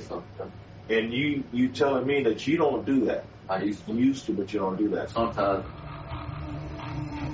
On May 17th, 2007, Crystal Dozier was wandering the streets of Mount Pleasant. She spotted by Tony Sowell. She fitted a then all-too-familiar East Cleveland profile. Then I'm trying to get the type of women that come to your house. And this is the type of women that come to your house are one drug users. Outright drug users. Crystal Dozier was the mother of 7 children. Her own family remembers that Crystal, when she was a little girl, she was the responsible one. She's the one you could always count on. And she loved helping around the house, and learning how to cook, and she really liked pretending she was a grown-up. She loved getting dressed up. But drugs changed everything. Did you like him, though? Did you like him when you met him? Yes. Okay. So you weren't mad at him when you met him. You kind of liked him all, right? Yeah. By the time she was in her early teens, her life was just basically spinning out of control. She never shook her drug habit. They all had these vulnerabilities that Anthony Sowell appeared to hone in on. So I looked at her, and she looked so sad and pitiful, like she just had a rough time. So I said, a beer? I said, how you gonna get a beer? I said, it's closed. Oh, they'll open up or something like that. Right. So I said, I tell you what, come on with me, and you can get all the beers you want. Sowell invited her into 12205. He has raped before, but he has never killed. Nothing would be heard about Crystal for 2.5 years, her anguished family unable to find her. She had been raped, then strangled. The most personal way to kill somebody is to strangle them. And in Anthony's case, it was personal and close. And so he was able to watch, and literally watch, the breath of life come out of that person. Her killer buried Crystal by the backyard fence of 12205. She had become victim number 1 of Anthony Sowell. There was no reported sighting of Crystal before her murder. Possibly she had been whisked into 12205 in darkness. Possibly detectives were not getting all of the information they could from a community at times at odds with the police. He selected his victims from a group of people in a community that would be hesitant to step forward and be witnesses. Other drug-addicted women were lured into 12205 around the same time. And those women had gone to Anthony Sowell's house maybe to use drugs or drink or just hang out with him and had never left the home. As for Sowell, he was not suspected of any involvement in the disappearance of Crystal Dozier. There's even a suggestion that he may have tried to mend his ways. He participated in Alcoholics Anonymous, so he was aware that he had an alcohol problem. AA did not work. There is no indication that Sowell took a day off from his heavy drinking. And when he was drunk, he would want to have sex. He would head out looking for a sex worker. One like Tashana Culver, who went missing in June 2008. A young woman drifting in and out of family life. Tashana Culver had tried to get clean. It just never took. The pull of the drugs was just too strong. But she had once had hopes and dreams. She'd gotten her cosmetology license. She'd even trained to be a medical assistant. But drugs basically consumed her life. She was 33 years old. She had 6 children. Her family was slow to report her missing. She'd disappeared so often. She was dead within 2 hours of entering 12205. His killing method of choice were his bare hands. Sowell had perfected strangling by now. They will learn, they'll do everything the same, but this time they'll bring a gun. So it also is a learned behavior. They learn from their mistakes. And so throughout the years, Anthony learned from his mistakes and kept on trying to protect his craft. Can you tell me exactly what I can. That's why I can tell you what no weapon. He didn't start out killing. I would bet that he learned and progressed to that point. And as he was successful with his first rape, he would do the next one and the next one and try new things. And in this particular case, ultimately, as a serial killer, he got the thrill from watching his victims die. Well, they would like piss you off or something, maybe? Or what? What do you think would cause you to choke them? I mean, just off the top of your head. Think about it. Understand? My girl and now something. That's all I can say. That was punishing them because of I was the punisher. Like, I can't explain. As for the residents of Mount Pleasant, all they knew for sure was that something bad was coming from somewhere in the neighborhood. Before long, people in the area start complaining about this horrible smell in the neighborhood. It is just a rotten stench. At least one neighbor calls the city and says, "You got to do something about this. This is just horrendous. It smells like something died, something or someone," but it kind of gets waved off by the authorities. Right next to the house where Anthony Sowell lived on Imperial Avenue was a place called Ray's Sausage. And for years, when there had been foul odors that the neighbors noticed, they would call the city or call the health department. When people would come out, they would always attribute the smells to Ray's Sausage. And in fact, the people that own this very small family-owned sausage company redid their entire sewer system thinking that somehow the smell was being attributed to them, their sausage making, their dumpsters. You know, we only realized later that it was probably Anthony Sowell. And in fact, the owner said at one point that they believed that he may have dumped some bodies in their dumpsters. The upshot after the complaint was that an opportunity to stop a killer killing was ignored. The smell remains, and it just hangs over this neighborhood, just this rotten stench. The house where Anthony Sowell is living is just filthy, full of garbage, and definitely there's this horrible smell coming from there, but nobody ever does anything. No mistake yet big enough for cops to stop Sowell, who carries on picking up sex workers when drunk and attacking them. Not always successful in his attempts to kill them. There was a number of women who actually made it out of Anthony Sowell's house, and each of them also described either being choked or strangled by him quite aggressively, sometimes with like a cord or a strap, other times with his hands. I was the Punisher. Like, I can't explain it. Those who had escaped Sowell's punishment had not told police of their ordeal, fearful that they may be arrested for drug use and prostitution themselves. One woman would not reveal what she had seen inside 12205 until Sowell was safely locked up. She caught a glimpse of one of the decomposing bodies, which frightened her and just made her, realize, I have got to get out of here. So, what went on behind the door of 12205 Imperial remained undetected, uninvestigated. Sowell's good fortune and the fact that he was yet to make the mistake of attracting the police to his door meant that he was still free.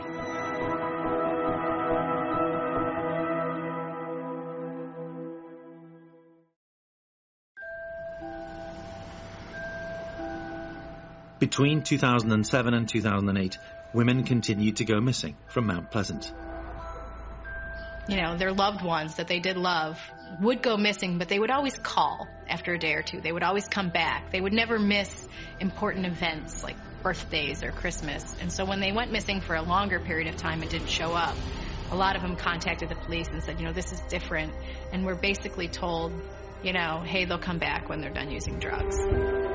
After all, who cares about women who often go missing for a living? 1 minute on the streets, the next selling sex in a location nobody knows of. Sex workers make perfect targets for serial killers. So the police were dismissive of these women for the same reason that Anthony Sowell likely targeted them. Anthony picked his victims because they were vulnerable. All his targets were black, drug-addicted, and desperate for cash. Choosing the same profile of victim is familiar territory for serial killers and rapists too, like Anthony Sowell. The very first time that they're successful, they will continue to do the crime the same way every single time. Rapists are no different. If they were successful with a brunette living in an apartment, all their victims will be brunettes living in an apartment. I think he probably knew that people weren't going to come, beating down his door looking for these women. And so the killing went on. LaShonda Long's life had never been easy. LaShonda Long was the youngest of Anthony Sowell's victims. She was only 25. LaShonda's mom had been a crack addict. Her dad had been an alcoholic. And LaShonda's life pretty much fell into that pattern. It was only a matter of time before Sowell would find her. She was simply not able to defend herself, her life distorted by drugs and bad choices. LaShonda had her first child when she was just a child herself. She was 14 years old. At 17, she had 3 children, and she'd lost custody of all of them. He hated the fact that they used drugs and would even say things to them about it, and he wanted to help them, but then he would also do it himself. So he definitely had this strange relationship where he would meet women who had drug problems. He would kind of entice them into his home, with the idea of drinking or using drugs. But then he would also try to be very caring. Well, let me get you some clothes. Let me feed you. You look like you need to eat. I know what.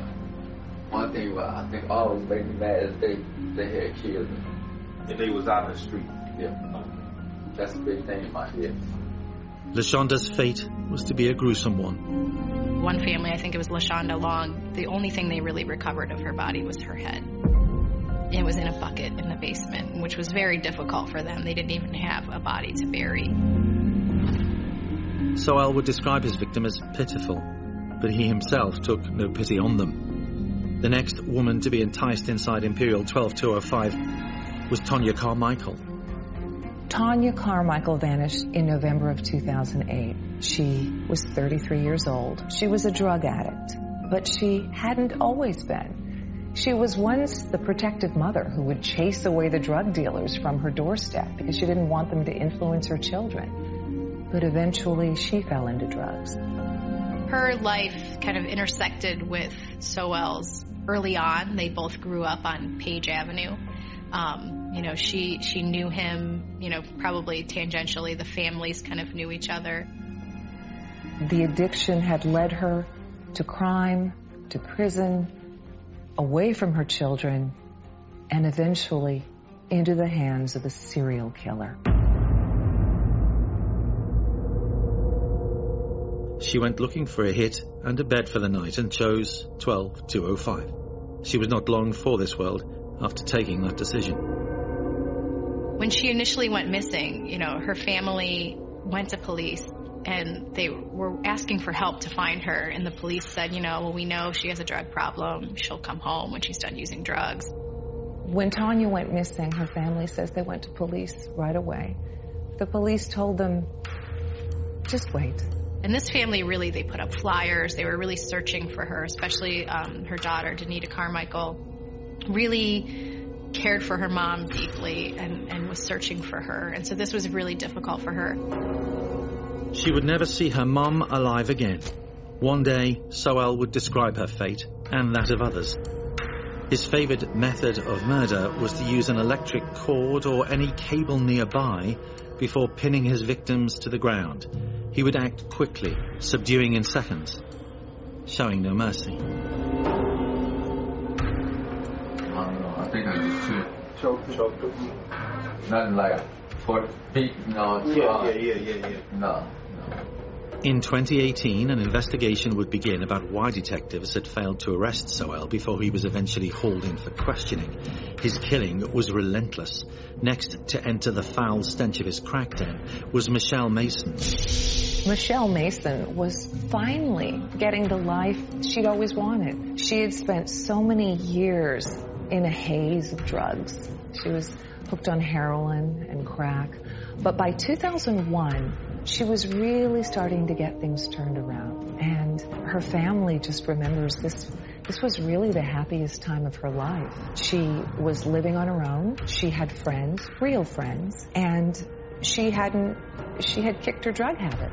She was clean and sober. But one day in 2008, she seems to have come across Anthony Sowell. On an October morning in 2008, when Michelle left the house and said she'd be back, and she never came back, her family knew something was wrong. They filed a missing persons report. They put out flyers all over the neighborhood. 15 months after claiming his first victim, Anthony Sowell has killed again for the 5th time. On October 29th, 2009, some Cleveland police officers, some detectives actually went to Anthony Sowell's home on Imperial Avenue, and they were looking to arrest him. A woman had accused him of rape. When they went to the house, he was not there. So they went away, figuring the overwhelming smell, which they could not miss, was from Ray's sausage store next door. How many more women would Anthony Sowell attract to 12205? What mistakes would he make before police would finally arrest him?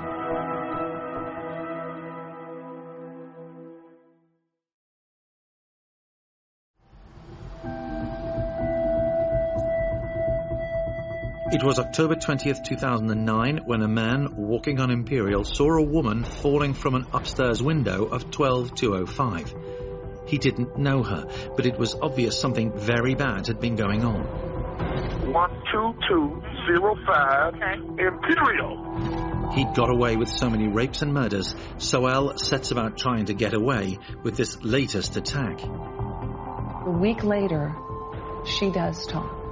She goes to police and she tells them what happened. The Cleveland police, who had known about complaints related to the man who lived inside 12205, knew about his past as a convicted rapist. They only now decided to go inside and take a good look around. October 29th, police go to Anthony Sowell's home with a search warrant and an arrest warrant. Sowell isn't there. They go inside. The place is just unbelievable. It's trash everywhere, clothes strewn around. It smells unbelievable. They entered the home and they found the bodies of 2 women who were basically sitting out in the open, decomposing. They're just lying there, rotting, and they're next to a shovel, and the police don't know what they have on their hands here, but they know they need help, so they call in other officers to help. Once they found that, they called in a lot more police and some crime scene investigators. And over the course of maybe a week or more, they found many more bodies. There was no immediate sign of Anthony Sowell, but it wouldn't be long before he reappeared in the neighborhood. On October 31st, police find Anthony Sowell walking down the street about a mile from the house. They arrest him. They charge him with 5 counts of murder. But the bodies keep turning up. Detectives are staggered to learn that Sowell does not know how many bodies he had hidden around his property. All I can say is under 10. That's all I. So, hold up. Let me see.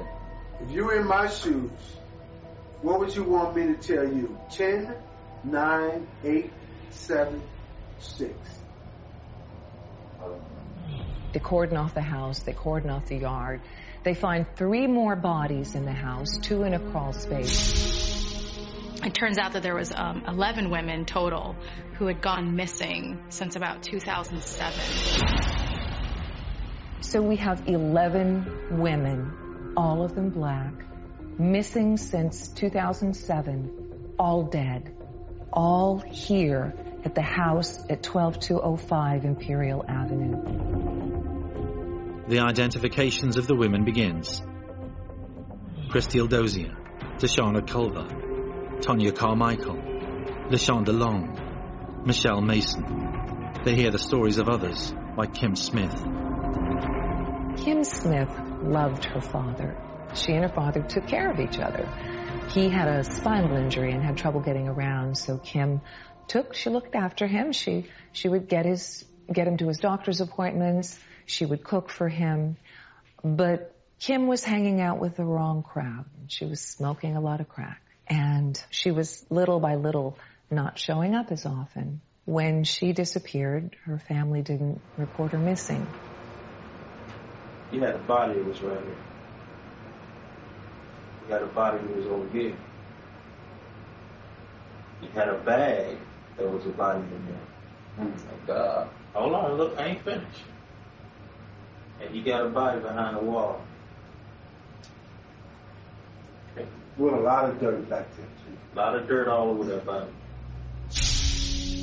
Next was Nancy Cobb. In April of 2009, Nancy went missing. Her family filed a missing persons report.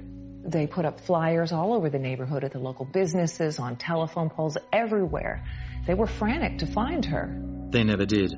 They identify Imelda, known as Amy Hunter. Amy Hunter adored books when she was a little girl. Her family called her a bookworm, and they said that she really loved reading the classics. But Amy's life would not have a storybook ending. By the time she was 14, she was pregnant, reportedly by a teacher who got her drunk at a party.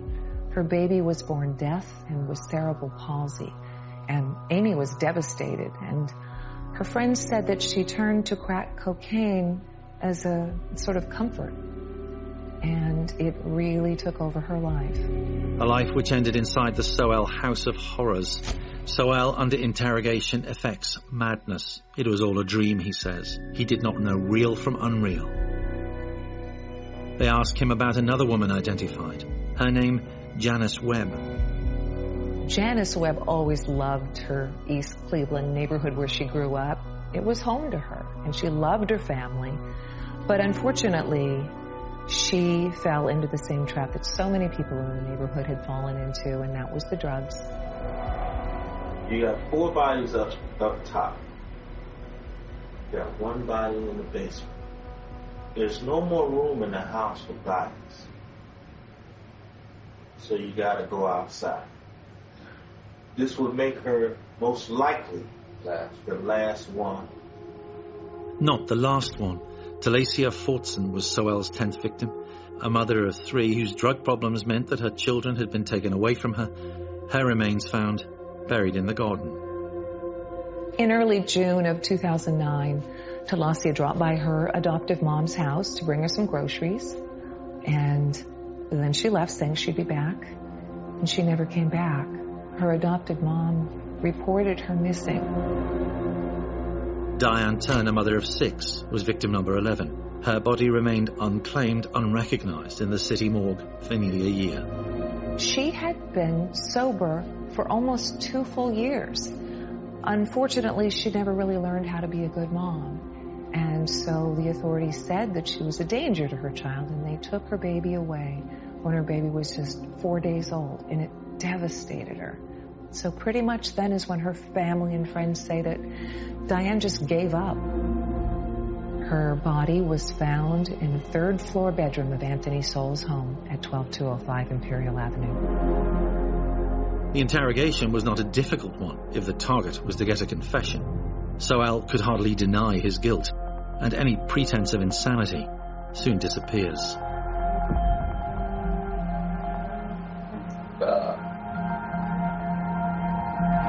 For interrogators, the priority was to get the truth out of Anthony Sowell, not to show how they were feeling, shock at hearing of how a serial killer had behaved quite so monstrously. As detectives, you have to remove the emotional side as far as looking at that person's life. It's important to know the facts and who that person is, who your victims are, and sometimes you get to know the families very well, and you feel it's a calling, it's a mission to be able to provide answers to what happened to their child or their loved one.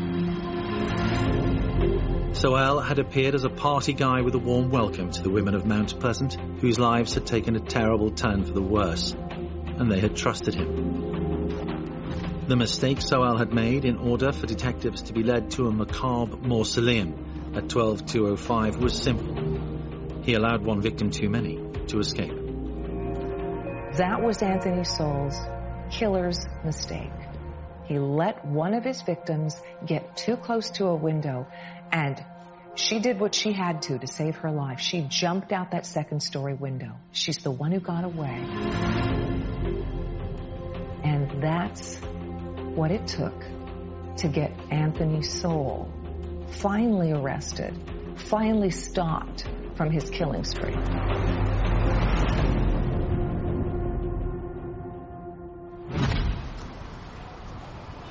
Campaigners argued in 2018 that it was a killing spree which could and should have been stopped after the first report of a woman who had gone missing. And again, after women had lived to tell the tale of torture inside 12205.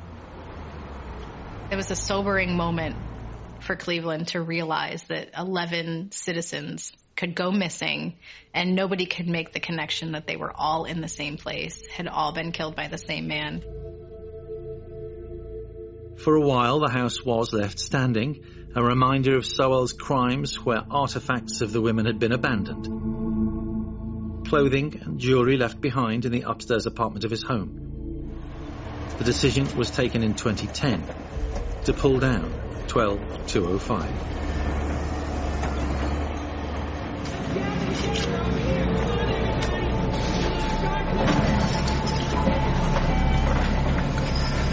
People moved quickly to get control of the house so that they could knock it down. And, within the year, the house was bulldozed and made into an empty lot. And there's been plans in the works for almost 5 years now to put some kind of memorial at that site.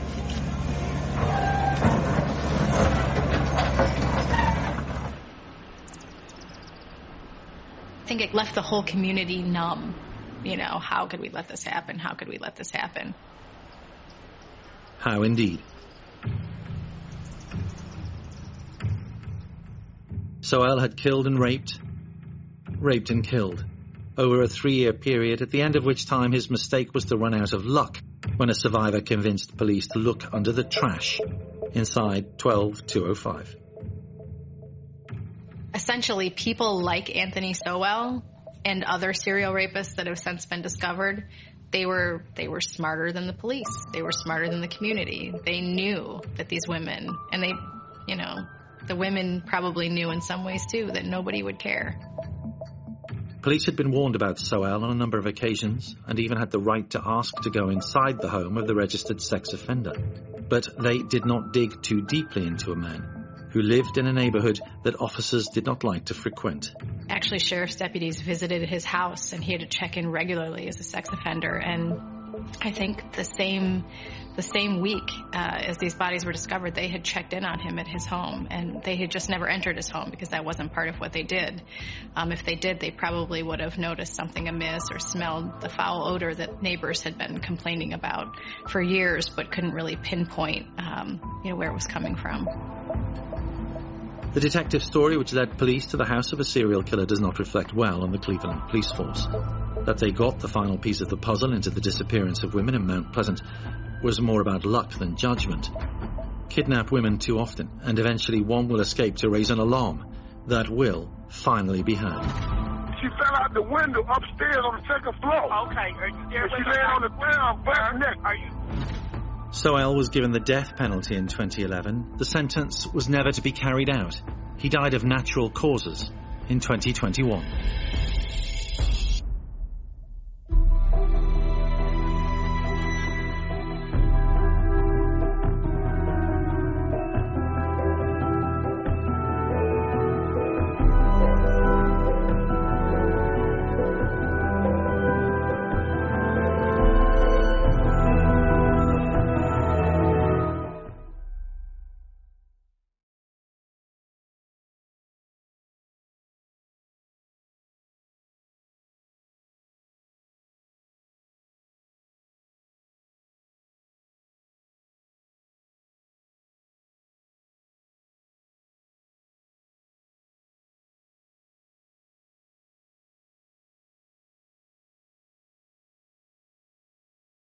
Save big on brunch for mom, all in the Kroger app. Get half gallons of delicious Kroger milk for $1.29 each. Then get flavorful Tyson natural boneless chicken breasts for $2.49 a pound, all with your card and a digital coupon. Shop these deals at your local Kroger, less than 5 miles away. Or tap the screen now to download the Kroger app to save big today. Kroger, fresh for everyone. Prices and product availability subject to change. Restrictions apply. See site for details.